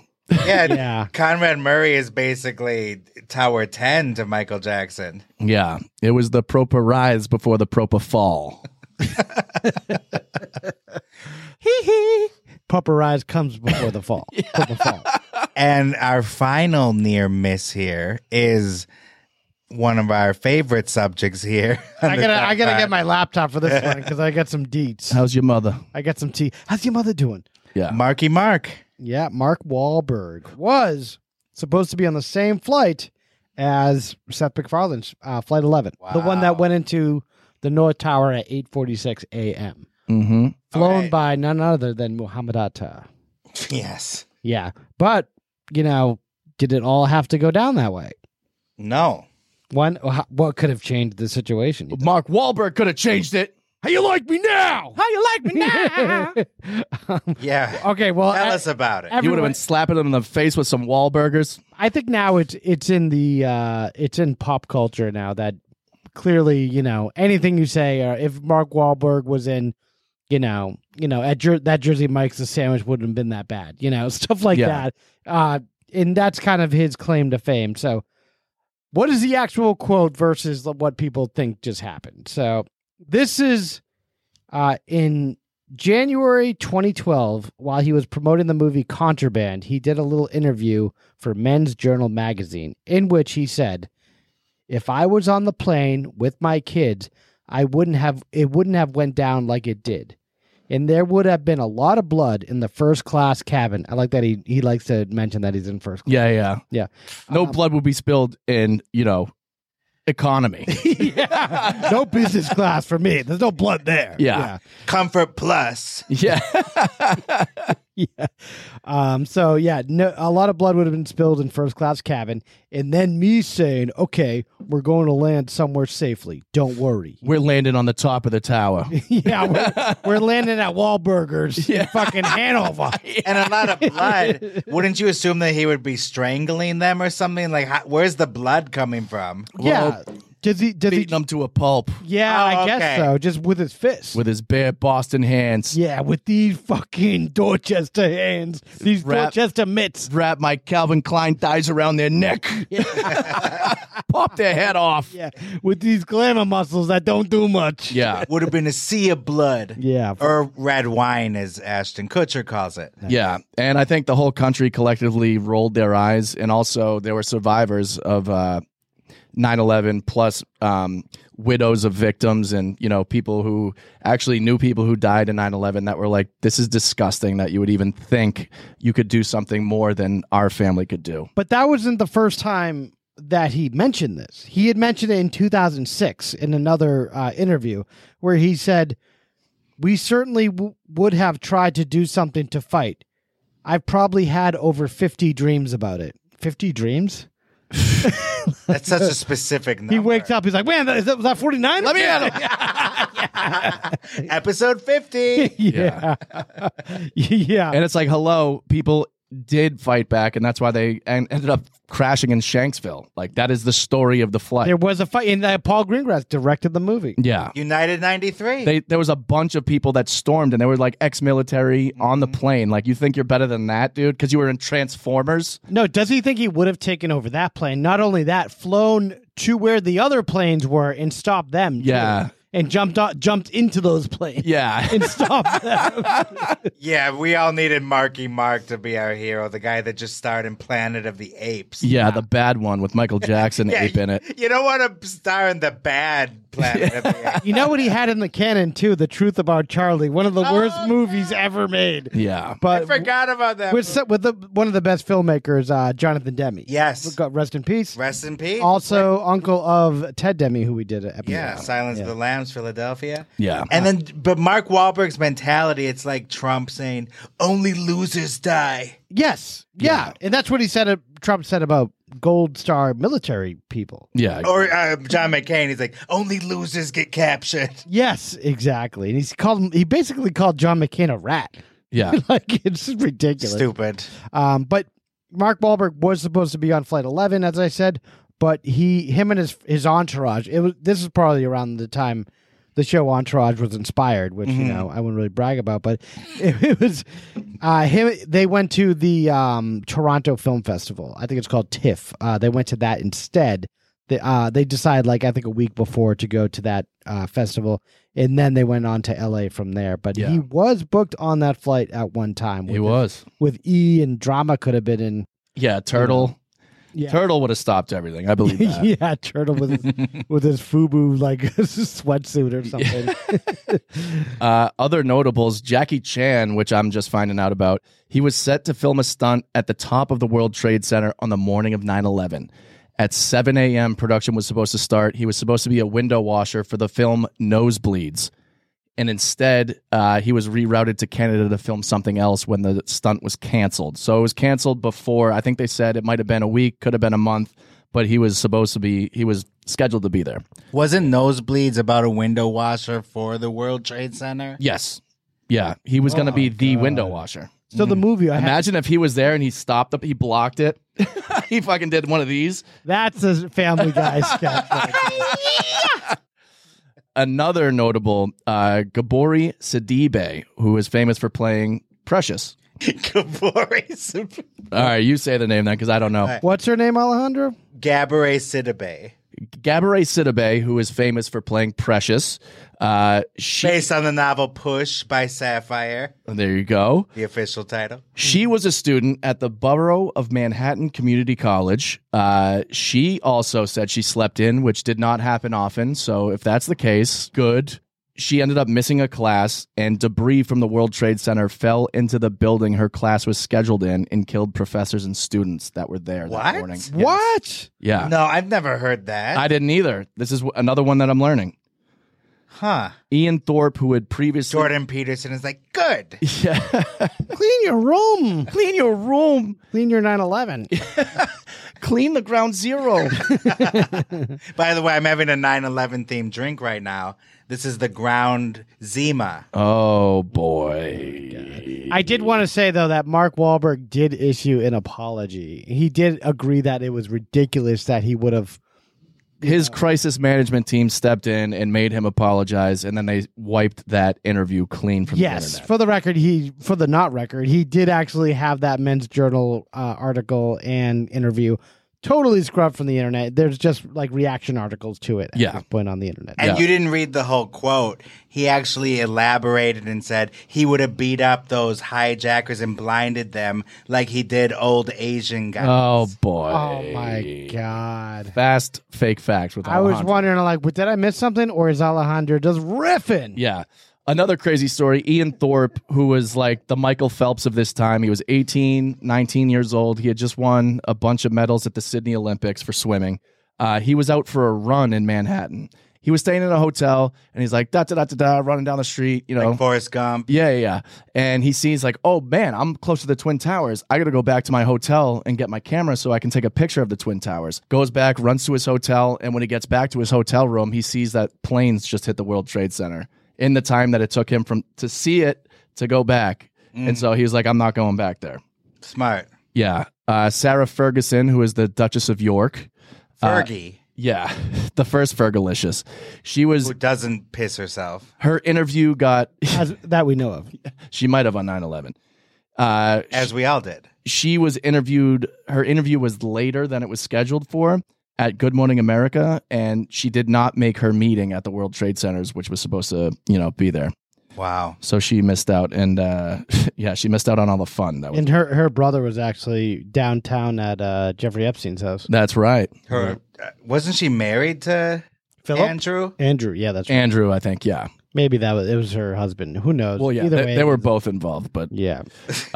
So those are the celebrity. Where was Epstein? Sarah was holding the camera. Yeah, exactly. Epstein was calling the plays that day. That's where he was. Yeah. Yeah, why couldn't Epstein have been on Flight 11? Yeah, because he was orchestrating the whole thing. That's true. Right.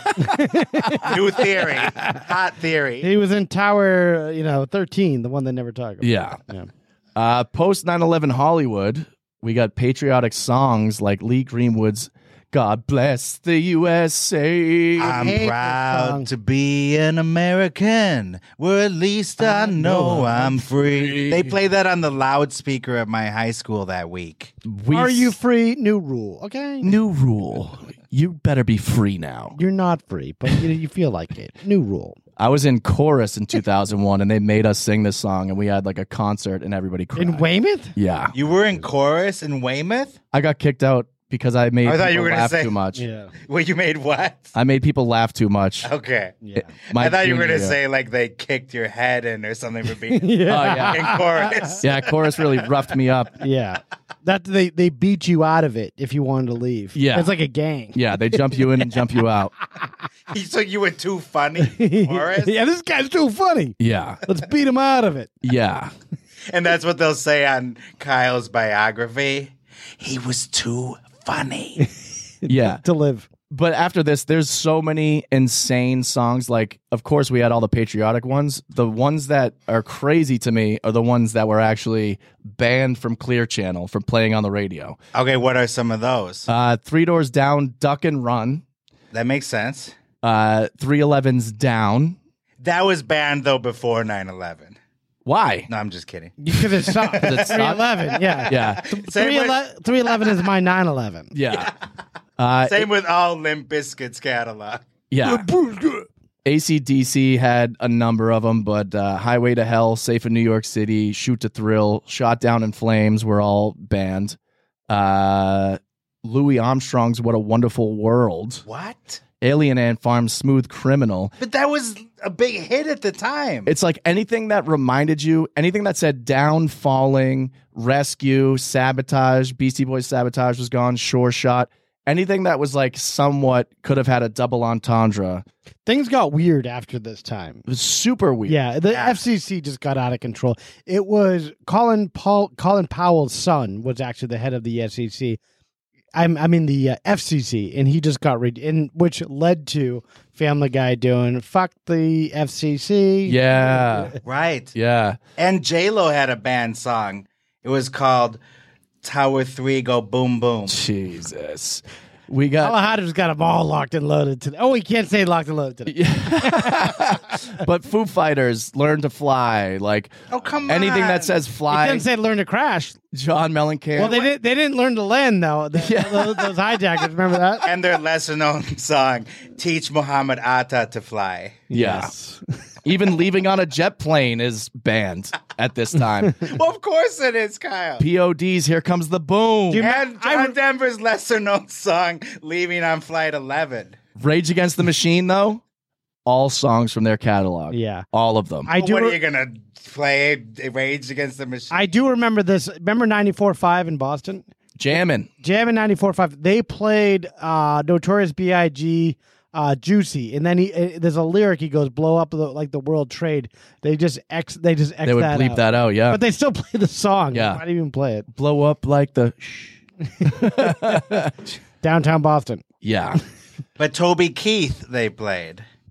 I mean, he had a song like "Fuck them Arabs." Yeah. He had put a boot in the ass of the Arab. Like it was very specific. Oh, is he the one that had courtesy of the red, white, and blue?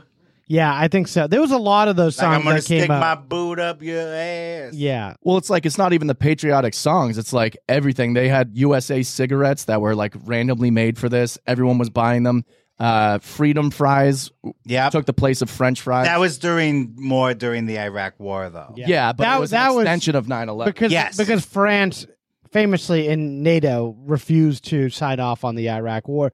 Yeah. Which was a ridiculous thing. They couldn't get NATO, I think, to get on board with it, which was a made-up war. And as Michael Moore said, it's a fictitious war by a fictitious president. Yes. But, after a week or so, comedy, entertainment started coming back. First, I want to mention Bono. And then there were the tributes that got a lot of attention. And probably the most notable one is the Super Bowl 2002, when Bono lifted his jacket and revealed the American flag. Oh. Yeah. He did that when I saw him, and I couldn't see the Boston show, which they taped and they put it nationally on VH1. But I did go to the Providence show the night after that, which is like the lesser show. But he still did the same thing, and he blew the doors off the place. It was amazing. He did all the names also, and he played Martin Luther King, and it was amazing. All right. Well, yeah. Bono, thank you. 6 days after 9/11, the Yankees came out. And that's when everyone was like, all right, let's go back to normal and see baseball again and see, whatever entertainment has for us again. And it kind of galvanized everybody. People were actually rooting for the Yankees, which is one of the most fucking hated teams of all time. But they were like, let's go New York. Against the Arizona Diamondback? I believe so, yes. Yeah. I remember Rudy Giuliani, who was a well-liked person throughout the first pitch. Yeah, George Bush was throwing out the first pitch. Oh, George Bush threw out the first pitch. There's another inconceivable notion that Giuliani was sympathetic, that he was a hero. He wasn't a hero, actually. He fucked everything up. That's what his perception was. That was everyone loved him at that point. Yeah, at that time, you had to be on board with these people because we were a country at attack. On attack. And he showed up on SNL, the first episode back with the firefighters. Yeah. And Kyle, so you mentioned the late night return. So this was huge. Yeah. About a week after 9/11, Giuliani's like, we need you to all come back and do comedy because that will help us all heal. Yeah. So that was a big deal, late night coming back. And I have a little compilation here. And do you see this picture? Do y'all remember this moment? It's David Letterman. He was the first one back. Yeah. He was the tester. What do you call it? The canary in the coal mine, or the litmus test? Exactly. And Dan Rather was his guest, and they held hands and cried together. Yeah. And everyone thought that was a great moment. And that is in this montage that we were about to watch. This is our first show back on the air since the tragic events last week. Very early on, after the attack, and how strange does it sound to invoke that phrase, after the attack, Mayor Giuliani encouraged us, and here lately implored us to go back to our lives, go on living, continue trying to make New York City the place that it should be. It's hard to believe 9 days ago, the biggest story in the United States, the Barbara Walters special, the cover of the magazine, Anne Heche is crazy. Wow. That was our biggest problem. Bringing it back. 9 days ago. And you go, wow, was it really that innocent a time just 9 days ago? But we still have a job to do. And I don't pretend that this is an important job. You know what this job is? This job is like a cookie to those firemen. That's what we do. I like what? He throws Anne Heche under the bus. I know. Just to survive. How rude. Yeah. This show is like a cookie to the firemen? What? Hey, Kevin, remember when we were innocent and we could pick on Anne Heche? Hey, Kevin, you get this analogy? Yeah, it's like a sweet little treat. We're like a cookie, you know what I mean? Yeah. You watch, it'll give you cavities. Yeah. You get to see this making sense? Yeah. You know what I mean? Maybe. Maybe. I said maybe. Look at the plane they're going in the tower. I feel bad for those firefighters. It's going to be a few years before I burn myself. Hey, you think I put my faith to the fires? I told NBC, I don't care what happens. I'm not leaving. And not every late night host was welcomed back with grace. The open chins? with open arms, I was trying to think of. We all remember what happened to Bill Maher. On his first show back on 9/17/2001, he said this. We have been the cowards, lobbing cruise missiles from 2,000 miles away. That's cowardly. That is a Staying in the terrible- airplane yes. when it hits the building. That is Say a what you want Shut about the it, not fuck cowardly. up. So he said staying in the plane, crashing into the building, that's not cowardly. Yeah, kamikazes are a little not cowardly compared to, you know.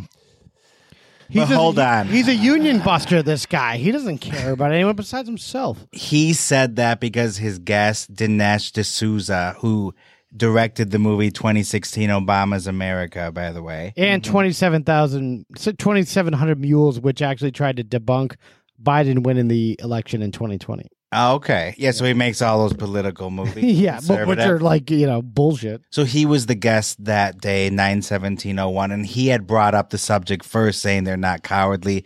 But then Bill Maher took it a step further, saying we're the cowards. And he claims he wasn't talking about the military because he's used the word we're. And he's like, I'm not in the military. And so he's a coward? Yeah, he's basically saying the country or something. I don't know. Yeah. So the show pretty much died Bill after Maher that. talks out of his ass. He doesn't even know what he's saying half the time. Yeah, so that was the death nail in that show. By summer it was gone, and then he went on to do Real Time on HBO. New rule. Yeah. Give credit to the terrorists, okay? And I'm here's pro-terrorist now, okay? Here's what Howard Stern had to say to him. The guy's off his fucking rocker. He gets on the air, and what does he have to say? He turns to the camera and he goes, boy, those guys aren't cowards. Why don't you go move to fucking Iran if you feel that way? They've since made up. Hey, I got his back on that statement. Yeah, I don't care. Yeah, Howard was very strident at that time. Yeah. Granted, the Iraq War killed a lot of innocent people. Howard also said he wanted to nuke everywhere in the Middle East. Yeah. Who doesn't matter who was in on it or who wasn't. So that tells you like the temperature of the place. Well, Howard Stern in media, private parts, he was standing between the Twin Towers, wasn't he? That's true. Mm-hmm. Yeah. Yeah, his dick was the tower. Was Tower 7. Building 7. Yeah. Yeah, it was was the little one right in the corner. The car next to Tower 7. The Toyota Corolla next to Tower 7 was his tiny ween, as he called it. Yeah, so Bill Maher was in hot water, but he's since cooled it down. Why does he look older then than he does now? Yeah, because he's got he just spray paints his face. Yeah, he's got more money now. He's got the adrenochrome. Yeah, probably. And Kyle, can you open up this link from Elizabeth Wurtzel? So the author of the book Prozac Nation, which was a big hit at the time, for some reason, she did an interview with the Toronto Globe in February 2002, and here's what she had to say, quote, I had not the slightest emotional reaction. I thought, this is a really strange art project. It was the most amazing sight in terms of sheer elegance. It felt like water. It just slid like a turtleneck going over someone's head. She added, I just felt like everyone was overreacting. People were going on about it. That part really annoyed me. So she was talking about the whole thing, 9/11, watching the Twin Towers fall. And so her movie was canceled. Jason Biggs and Christina Ricci starred in it, and it was shelved. And it eventually was released in 2003 or 2004, a couple years later. People won't stop bitching about the biggest terror attack in America. Yeah, so a lot of people were getting into hot water. What a fucking psycho. Giving their opinions. Can everyone just calm down and talk about my movie? And then George Carlin, had a special planned called I Kinda Like It When a Lot of People Die. This is the craziest one to me. And so he had this all set up, pretty much the title speaks for itself. Yeah. But then 9/11 happens. It was coming out on 9/11. Yeah. Because on Tuesday is when all CDs and everything would come out. But this was going to be his special. Oh, wow. HBO special. So there's video? Filmed and ready to go.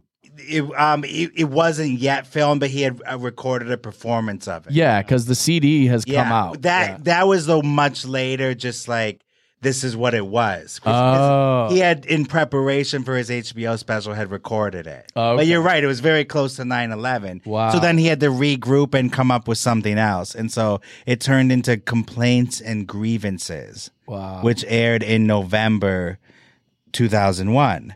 And then here's a little snippet from that. Now, folks, before we get too far along here tonight, there's something we got to talk about. Everybody knows what it is. It's in the air. It's in the city. And naturally, I'm talking about the events of September 11th and everything that's happened since that time. And the reason we have to talk about it is otherwise, it's like the elephant in the living room that nobody mentions, I mean, yeah, there it is sitting on the fucking couch. Nobody says a word. It's like if you're at a formal garden party and you go over to the punch bowl and you notice that floating around there's a big turd. And nobody says a word about it, Nobody says, lovely party, Jeffrey, but there's a turd in the punch bowl. So we got to talk about it, if nothing else, just to get it out of our way so we can have a little fun here tonight, because otherwise, the terrorists win. Don't you love that stuff? Yeah, that's our latest mindless cliche. Go out and buy some jewelry and a new car, otherwise the terrorists win. God, I miss that guy. Yeah. So yeah, it was still a good special, but not as hard-hitting as it could have been. Life is Worth Losing, though, he went on to do next, and that's great. And then, of course, there was the Hugh Hefner roast. This is the defining moment, I think, when comedy was basically back, in which it was kind of a weird roast in which people didn't know how to navigate, the waters of, what had just happened, and it was really fresh off of 9/11. And then Gilbert Gottfried comes up and just fucking brings the house down and just kind of sets the tone with what allowed us to do this podcast we're doing right now. And I think he just kind of set the guidelines of what you can kind of joke about, and basically, and anything's on board with 9/11. Not to say not everything, but everything. Not everything, but you can make a lot of jokes about it, and it's not above reproach. And so this was taped on September 29th in New York City, and it aired in November. And so what didn't air was Gilbert Gottfried's 9/11 joke, which bombed. And that's what led to his infamous telling of the aristocrats. Yep. And we have a clip here.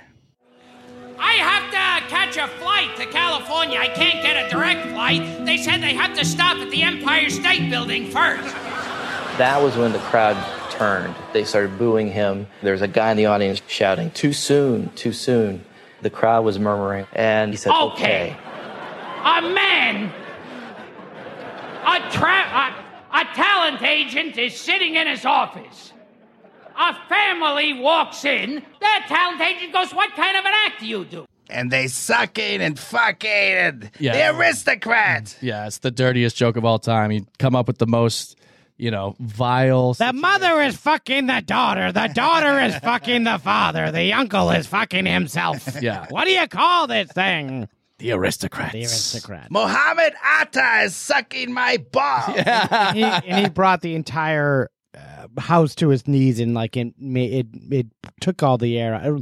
It took the pressure out of the room. Yeah, whatever you called it. Yeah. It made everyone feel lighter. Yeah, okay, we needed that. We needed a good laugh. Yeah. Also, The Onion did a clever parody. What did they say? They did a clever satire for 9/11. You see this open here? What's that headline? I can't read it. U.S. vows to defeat whoever it is we're at war with. And read the one below it. Hijackers surprised to find selves in hell. Because they were honorable, they thought. That's when The Onion was really starting to get some movement. And then the next week there was this headline, which has a picture of Britney Spears with the snake and Gary Condit, that scandal. Oh, yeah, that's old school. A shattered nation longs to care about stupid bullshit again. That was it. Yeah, I mean, that's the truth, though. And, this is where they're taking, which I would have never realized until we did the episode on Doug Kenny, but they're taking a little bite from National Lampoon's there. I think. Yeah, Yeah. a little bit. Yeah, they carrying the torch. Yeah, a little in-your-face satire. Yeah, I think they did take over whatever National Lampoon left off because they stopped, years and years in like the mid-'90s or something, actually publishing something. So, yeah, I think we were ripe for something like that. Yeah, so we have casualties of Hollywood when it comes to canceled productions. The biggest tragedy of everything. Yeah, this is what we're really upset about. But you don't see these on a plaque. True Lies 2, Forrest Gump 2, and Nosebleed, which is the story of the window washer at the World Trade Centers with Jackie Chan that was going to be up there when the actual planes were going into the World Trade Center, which is insane. Wow. And you wanted to talk about that Friends episode? Yeah, so 2 weeks after 9/11, Friends aired an episode where they had Monica and Matthew Perry, is that Chandler? Mm-hmm. Yeah, go through TSA, and there was a sign that TSA had posted in the airport that said, no weapons or bombs and no jokes about bombs. And he's like, listen, I don't have jokes about bombs. I take my bombs very seriously. And they cart him off, and he has to go back, and he's getting, detained by TSA.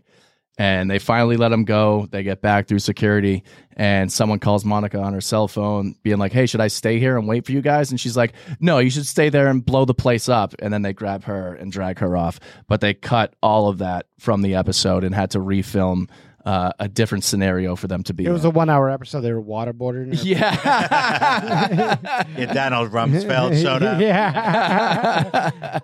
Yeah. All right, So, so not a huge loss to the nation, but still. Yeah. All right. And then we got some delayed movies. Collateral Damage, Bad Company, Big Trouble, and Gangs of New York. I didn't realize Gangs of New York was pushed back. An entire year. Wow. That's Leo DiCaprio and Scorsese, right? Yep. And produced by Harvey Weinstein and financed by Harvey Weinstein. Hey. Whoa. Okay. Well, it's true. Moving on. We've got some edited movies where the Twin Towers have been since taken out. The terrorists have won in these scenarios.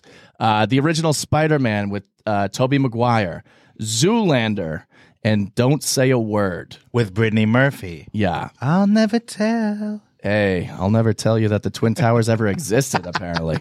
The Twin Towers were left in Vanilla Sky, City by the Sea, and Donnie Darko. Yay! Also was left in The Toxic Avenger, but that was from 1980, so... Nobody was watching that one. Nice. Yeah, I just noticed that last night. I was showing somebody the trailer for, The Toxic Avenger, and they were in there. I was surprised. Nice. I didn't realize it was a New York movie. Other E.T. re-release turns guns into walkie-talkies with CGI because we can't have violence in this. Spielberg has since apologized for doing that stupid move. Is that true? That's true. Yeah. Wow. And we have a couple of clips here that will be of interest. So, one movie that did leave the towers in, Mark. And this is a little video I put together. It starts out with someone. But they added more Twin Towers. Yeah. Someone was filming, because we just talked about it. We confirmed it was released about a week after 9/11. But the marketing push when Mariah was going crazy, remember that? Where she was exhausted and saying crazy shit. Breaking plates. She was like Tom Cruise at his crazy thing. Everyone has their crazy thing once in a while. Attacking her assistants. I have a story about her I heard the other night, actually. A camera guy that works on video shoots said she came in hammered to do this like promo piece with him, like he's like the camera tech guy, and she brought in her dogs, and she made them wait around for 3 hours until their dog like made a funny face, and she was like drunk as a skunk. Oh yeah. Yeah. Anyway, go ahead. Sorry, I just want to interject with Come that. on, Mimi. Yeah, have some agua fria. The legend of Mimi. Yeah, Okay, so someone had filmed one of the posters for Glitter in New York City, and look what they pan up to.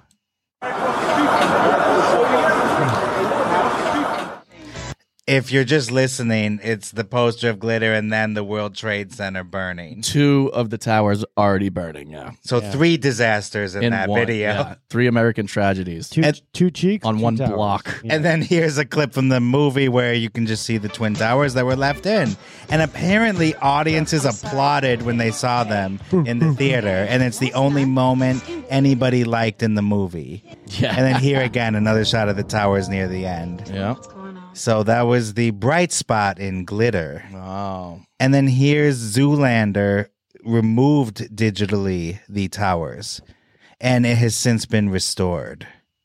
Making you an offer you won't believe. Just to get people not to think of bad things. Mugatu. Well, to tell you the truth, Yeah, there was a weird thing, the psychological reason, basically, that it would trigger people. It's like Regis Philbin trying to move on while he's watching the trade centers get hit with planes. Like, oh, what are you doing today? Yeah, let's do this next bit that we pre-wrote. Yeah. You want to go see glitter? Yeah. I told my wife this. And then we have here the infamous teaser trailer, which was since pulled, of Spider-Man. This is the trailer that played in theaters right before 9/11 to promote the 2002 release of Spider-Man, the first one with Tobey Maguire. Spider-Man. Da, da, da, da, da, da, da. Starring Joey Diaz, cocksucker. Wait, what? He's one of the people on the train. Oh, is it?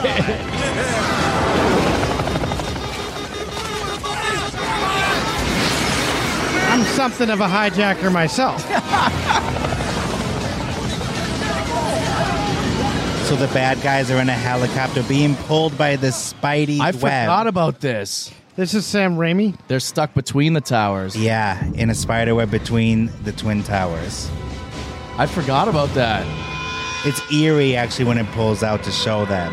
Because this is so close. This was still airing when 9/11 happened. Wow. Also, one of the biggest openings of movies. Yeah. Right? And the start of the superhero craze. Yeah, this is when superhero movies started becoming decent. That's a good point, because this is before Iron Man, right? Oh, way before, yeah. And that 90s music, like beautiful. Chemical Brothers playing. Spider-Man. Someone on YouTube wrote, dude, I'm hyped for a movie that was released 20 years ago. Yeah. Oh, here's a picture of E.T. On the left, there's the walkie-talkies, and on the right, there's the original with the gun. Oh, like the shotgun is Yeah. Oh, my God. That's how paranoid everybody was. They thought they had to sanitize that. It was like taking a rag with some bleach on movies. Like, how do we fix this so people aren't uncomfortable? And then some movies with 9/11 themes since then in the wake of this. 25th Hour, which is amazing. Spike Lee, Philip Seymour Hoffman gives a great performance. Great movie. Brian Cox as well. And then we got United 93, which we mentioned. And then World Trade Center, made by Oliver Stone. And I think everybody was waiting for the moment where Nicolas Cage was having cocaine-fueled sex with a guy wearing a powdered wig or something, but it turns out it was just a patriotic. I didn't expect that. I didn't anticipate movie. that one bit. Who expected that? Oh, you thought it was going to be like a JFK, but for Exactly. Oh, okay. Everyone was surprised. That makes sense now. Everyone was surprised that it was a straightforward 9/11. You thought it was supposed to be like a tinfoil hat, like crazy conspiracy theory. Yeah. You guys gave me the weirdest look when I saw I was like, what the fuck? I wasn't following. Mark's the one that loved. You guys loved that powdered wig thing. I thought you would get the reference. Remember Joe Pesci in the powdered wig getting blown, Kyle? Yes. All right. I do now. Yeah, Alejandro needs this. Let's say yes. You act like I'm nuts. Keep Get moving out of here. Moving along here. And then Reign Over Me with Adam Sandler, where his wife had died in the Trade Center. And then, of course, we have Man on Wire, which is crazy. The documentary about Philippe Petit, who walked across a wire in between the two towers. Yeah. And actually, here's him talking about how he responds to people when they ask how he feels about the towers. When people ask me, like in an interview or a Q&A, because I do lectures, they say, how did you feel when the towers were destroyed? I cannot answer that question because if you ask me how difficult it was for me, how painful it was to lose my towers, to lose two architectural and engineering marvels, how can I answer that question when on the other side of that event you had thousands of lives that were lost? You cannot compare losing a marvel of architecture and losing human lives. So I usually said, you can imagine how I felt. Those towers were alive inside me and then not anymore. So you can imagine, but I cannot answer that question otherwise. I think he answered it. Yeah. Yeah, he nailed it. Can you imagine, though, like back in the day, if they heard this French guy talking about how they're his towers, they'd be like, get this Frenchie out of here. Go eat your freedom fries. Yeah. And then there was by the way, that was made into a narrative feature later on called The Walk with Joseph Gordon-Levitt starring. I mean, can you even imagine that? They did it in 3D too. Yeah, I actually saw it in 3D and it didn't add anything. But Joseph Gordon-Levitt with a French accent. And he was like CG to look like it was terrible. It was so dumb. And then there was Extremely Loud and Incredibly Close, where Tom Hanks plays one of the 9/11 jumpers. And the kid what? Yeah, there's a scene where he's talking to Max von Sydow and he's saying, I imagine my dad as this jumper. And he holds a picture up of that famous shot of the guy in midair. Yeah, and that's what the whole premise is. Tom Hanks? Yeah. Oh. And nobody's made a clip of him being like, this isn't flying, it's falling gracefully. It's a quote from Toy Story. Oh, okay. Buzz Lightyear. That worked as well as my powdered wig reference. The people at home are going to get it. And they're not going to like it. Yeah. My fave is the movie Remember Me, starring Robert Pattinson, where it's just a standard romantic comedy and it goes through the motions just like any other cliche screenplay, except at the end there's a little twist when he goes to wait in his dad's, played by Pierce Brosnan's, office at the end. What a day.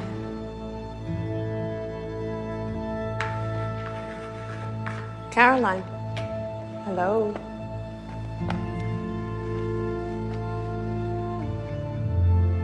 That's his sister in the classroom, and then the chalkboard says September 11th, 2001. And look at this. You guys told me about this. Robert Pattinson is in his dad's office, then it pans out to show it's the Twin Towers. I thought the plane was going to be coming right there. Can you believe this? You're watching this movie and you're invested in all the characters, and suddenly at the end they're like, oh, by the way, he died in 9/11. Yeah, this was a 9/11 movie. Yeah. And you had no idea throughout the entire movie.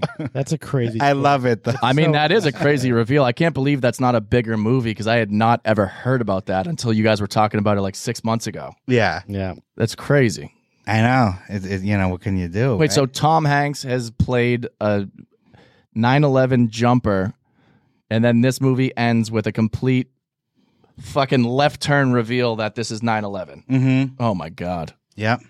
And then we talked about United 93 and World Trade Center. A less powerful 9/11 movie, 9/11, starring Charlie Sheen. I've seen this. I've not heard of this either. Look at the picture. It's all one location. What?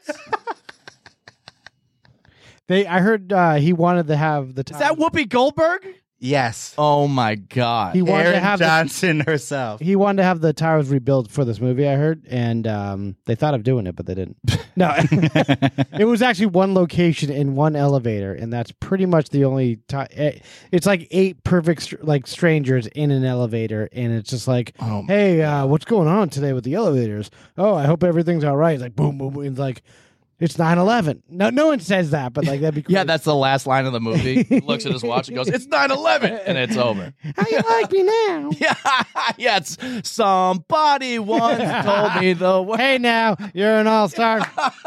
No, but it's terrible. Have you watched it all, Andrew? No, I saw the trailer. It's so bad. Charlie Sheen is the big name. Yeah, basically, and it's like kind of racist with kind of like a bicycle courier in it, and everything is so off about it. It's bizarre.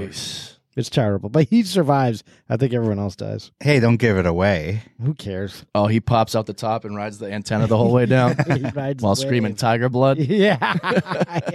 And then I want to mention, I would be remiss if I didn't mention this. The Coup, their album Party Music.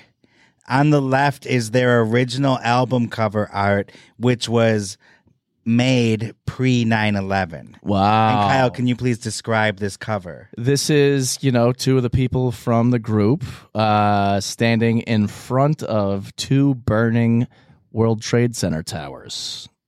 Yeah, he's holding like a beat machine. Yeah, he's holding what looks to be a detonator, but it's not. And then she has her drumsticks in the air, and it looks like they're detonating the Twin Towers. Yeah. And this is before 9/11. Yeah. Can you explain that? I don't. mean, if they shot that like live as it was happening, like that's not a safe place to be at all. And then the Yeah, I'm picture concerned for them. The picture on the right is the updated album cover that was a little safe. They went from blowing up the World Trade Centers to a martini glass with gasoline. That martini glass looks dangerous too. Like I don't know if I would want to drink that. Yeah. It looks like it's on fire. Like I don't. Gasoline cannot melt martini glasses. That's what they say. QAnon is here. There's a through line of QAnon in this podcast. Yeah. And so that brings us to the finale. And so here is the final segment, which I'm just going to play one little clip. And this is a little tease because on Patreon, we're going to go through the entire saga because this is too good to ignore. Of entire saga of what? Steve Ranazizi's bullshit train. There we go. Okay. Steve Ranazizi lying about 9/11. Steve Liazizi. There. Yeah. Yeah. Yeah. This Steve Liasleazy. Yeah. He told a story about surviving 9/11 for almost 10 years. He told many stories. And we're going to go in vicious detail in the Patreon about this. Yeah. And so as a little tease, here is one clip of him telling the story on Mark Maron's podcast, WTF. I worked in Merrill Lynch for a year and a half. As an accountant or a broker? No, I was an account manager, which basically meant I was the liaison between the brokers and the clients. I would take people out to lunch, take people out to dinner. Party starter. Sort of the party starter of Merrill Lynch, yeah. Until our building got hit with a plane. And Christ. Yeah, the party ended right there. That's that's where the party. I worked on the 54th floor of the second tower. Get the fuck out of here. Yeah. Did you evacuate that day? I was there, and then the first tower got hit, and we were like, jostled all over the place. And Oh then my the God. Port Authority came on the Jostled. loudspeaker, and they were like, "Hey, explosion in Tower 1. Things are being taken care of. Everyone remain where you are. Stay calm. We're figuring things out." And I was like, well, I'm going to go check this thing out. So I went downstairs, walked outside. Oh, yeah, good thing you saw did all that. the pandemonium, and then I just started fucking booking it. Oh, my God. I ran And I to got the to about comedy West store. Broadway when I stopped and caught my breath. And then they watched the second tower fall. Our tower fell first. It did? Yeah. The second one that got hit. And listen to this lie, because he kind of catches himself, but he's like, this is how they explained it to me. The first one to fall, and then because it was the impact was lower, so there was more weight on top. I think is where the way it was described to me. That sounds like someone that really went through trauma, right? Yeah, very cash about this situation. He's They like- told us to stay there. I didn't, and I booked it. Yeah, I worked at this place until a plane hit it. Wait, what? Yeah. The creepiest part is just his conviction too. Even though he's casual about it, just the amount of lies he gets into every sentence. Yeah. Because he goes on to say that he was part of a urban basketball team where he worked with 6 guys from Cantor Fitzgerald, and that's the company that famously lost 90% of their staff. Yeah, they got cleaned out by the And he's like, yeah, I played ball with these Cantor guys. Yeah. Lost a lot of good men that day. And he didn't even work at Merrill Lynch. No. He didn't even work at the World Trade Center. I don't even think he was in the city that I don't day. even think he had a job. He was. Yeah, he actually but was in the city. No, but come on, you're taking his word for it. That's Kyle. true. Yeah. Do you really believe anything He was probably this guy on says? Long Island. I will let you know what I think during the Patreon episode, which everyone needs to check out because I thought we were already doing that. We have gone too long. Yeah, all right. So this is 9/11. You know what I mean? This was a crash course, and we hope you enjoyed it. Yeah. We went through a lot of stuff, and on the Patreon, we're going to go through a lot more, including the entire Steve Brennan ZZ saga. You will not want to miss that. Yes. And everyone check us out on YouTube, patreon.com/Death and Entertainment. You can get a free trial and see all of our exclusive content for free for a week. And we got Instagram, TikTok, everything else. YouTube is our big bread and butter. Yes. Yeah, check us out there, please. Do not miss us for too long. We'll be back. But to end this, in case anyone didn't know, in 2011, 10 years after the towers fell, we had a massive galvanizing moment in this country. In case you were wondering how 9/11 ended, this is how it ended. Out here every night with hustle, loyalty, respect on my sleeve. That is a credo I have adopted from the men and women who defend the freedom of this country.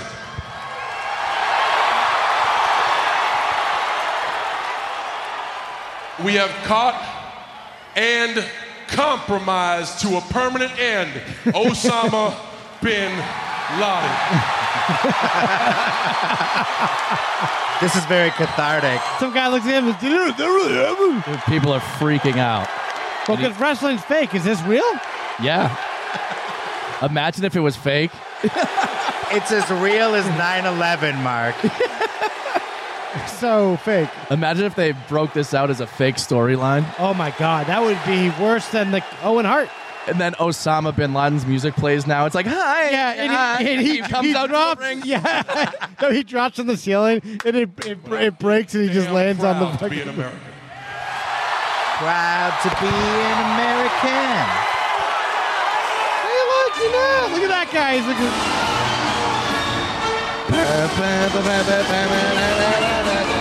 He's running for president. Yeah. Yeah, that's literally the song they play for like politicians. And he was leaving. I'm feeling it though. I'm feeling very patriotic. I'm very warmed up. Like, yes, I love this country. I love this podcast, and I love both of you. Yeah, this guy is showing his American flag eagle tattoo, fucking ready to go. That looks like a tattoo you get at Hampton Beach at like midnight. Yeah, when you're hammered. Yeah, by a prisoner. Yeah, I feel lucky. Yeah. So this is how he ends it, which is corny now, but in the moment, people were probably actually tearing up. I'm sure. And how do we end it? With a salute. Okay. Oh, come on. He wasn't even in the... He never served. Nobody was in a movie called The Marine. Okay. Okay, that's good enough. Okay. New rule. You can salute if you were in a movie produced by the WWE called The Marine. Okay. If you're from South Shore of Massachusetts, okay. Yeah, so if you were wondering how 9/11 ended, that's how it ended. That's how it ended. Gelman, can we get out of here? Yeah. So until next time. Don't go 9/11 dying on us. Goodbye. You have just heard a true Hollywood shocker. I have never seen anything like this before. The movies, Broadway, music, television, all of it. A place that manufactures nightmares. Okay, everybody, that's a wrap. Good night. Please drive home carefully and come back again soon.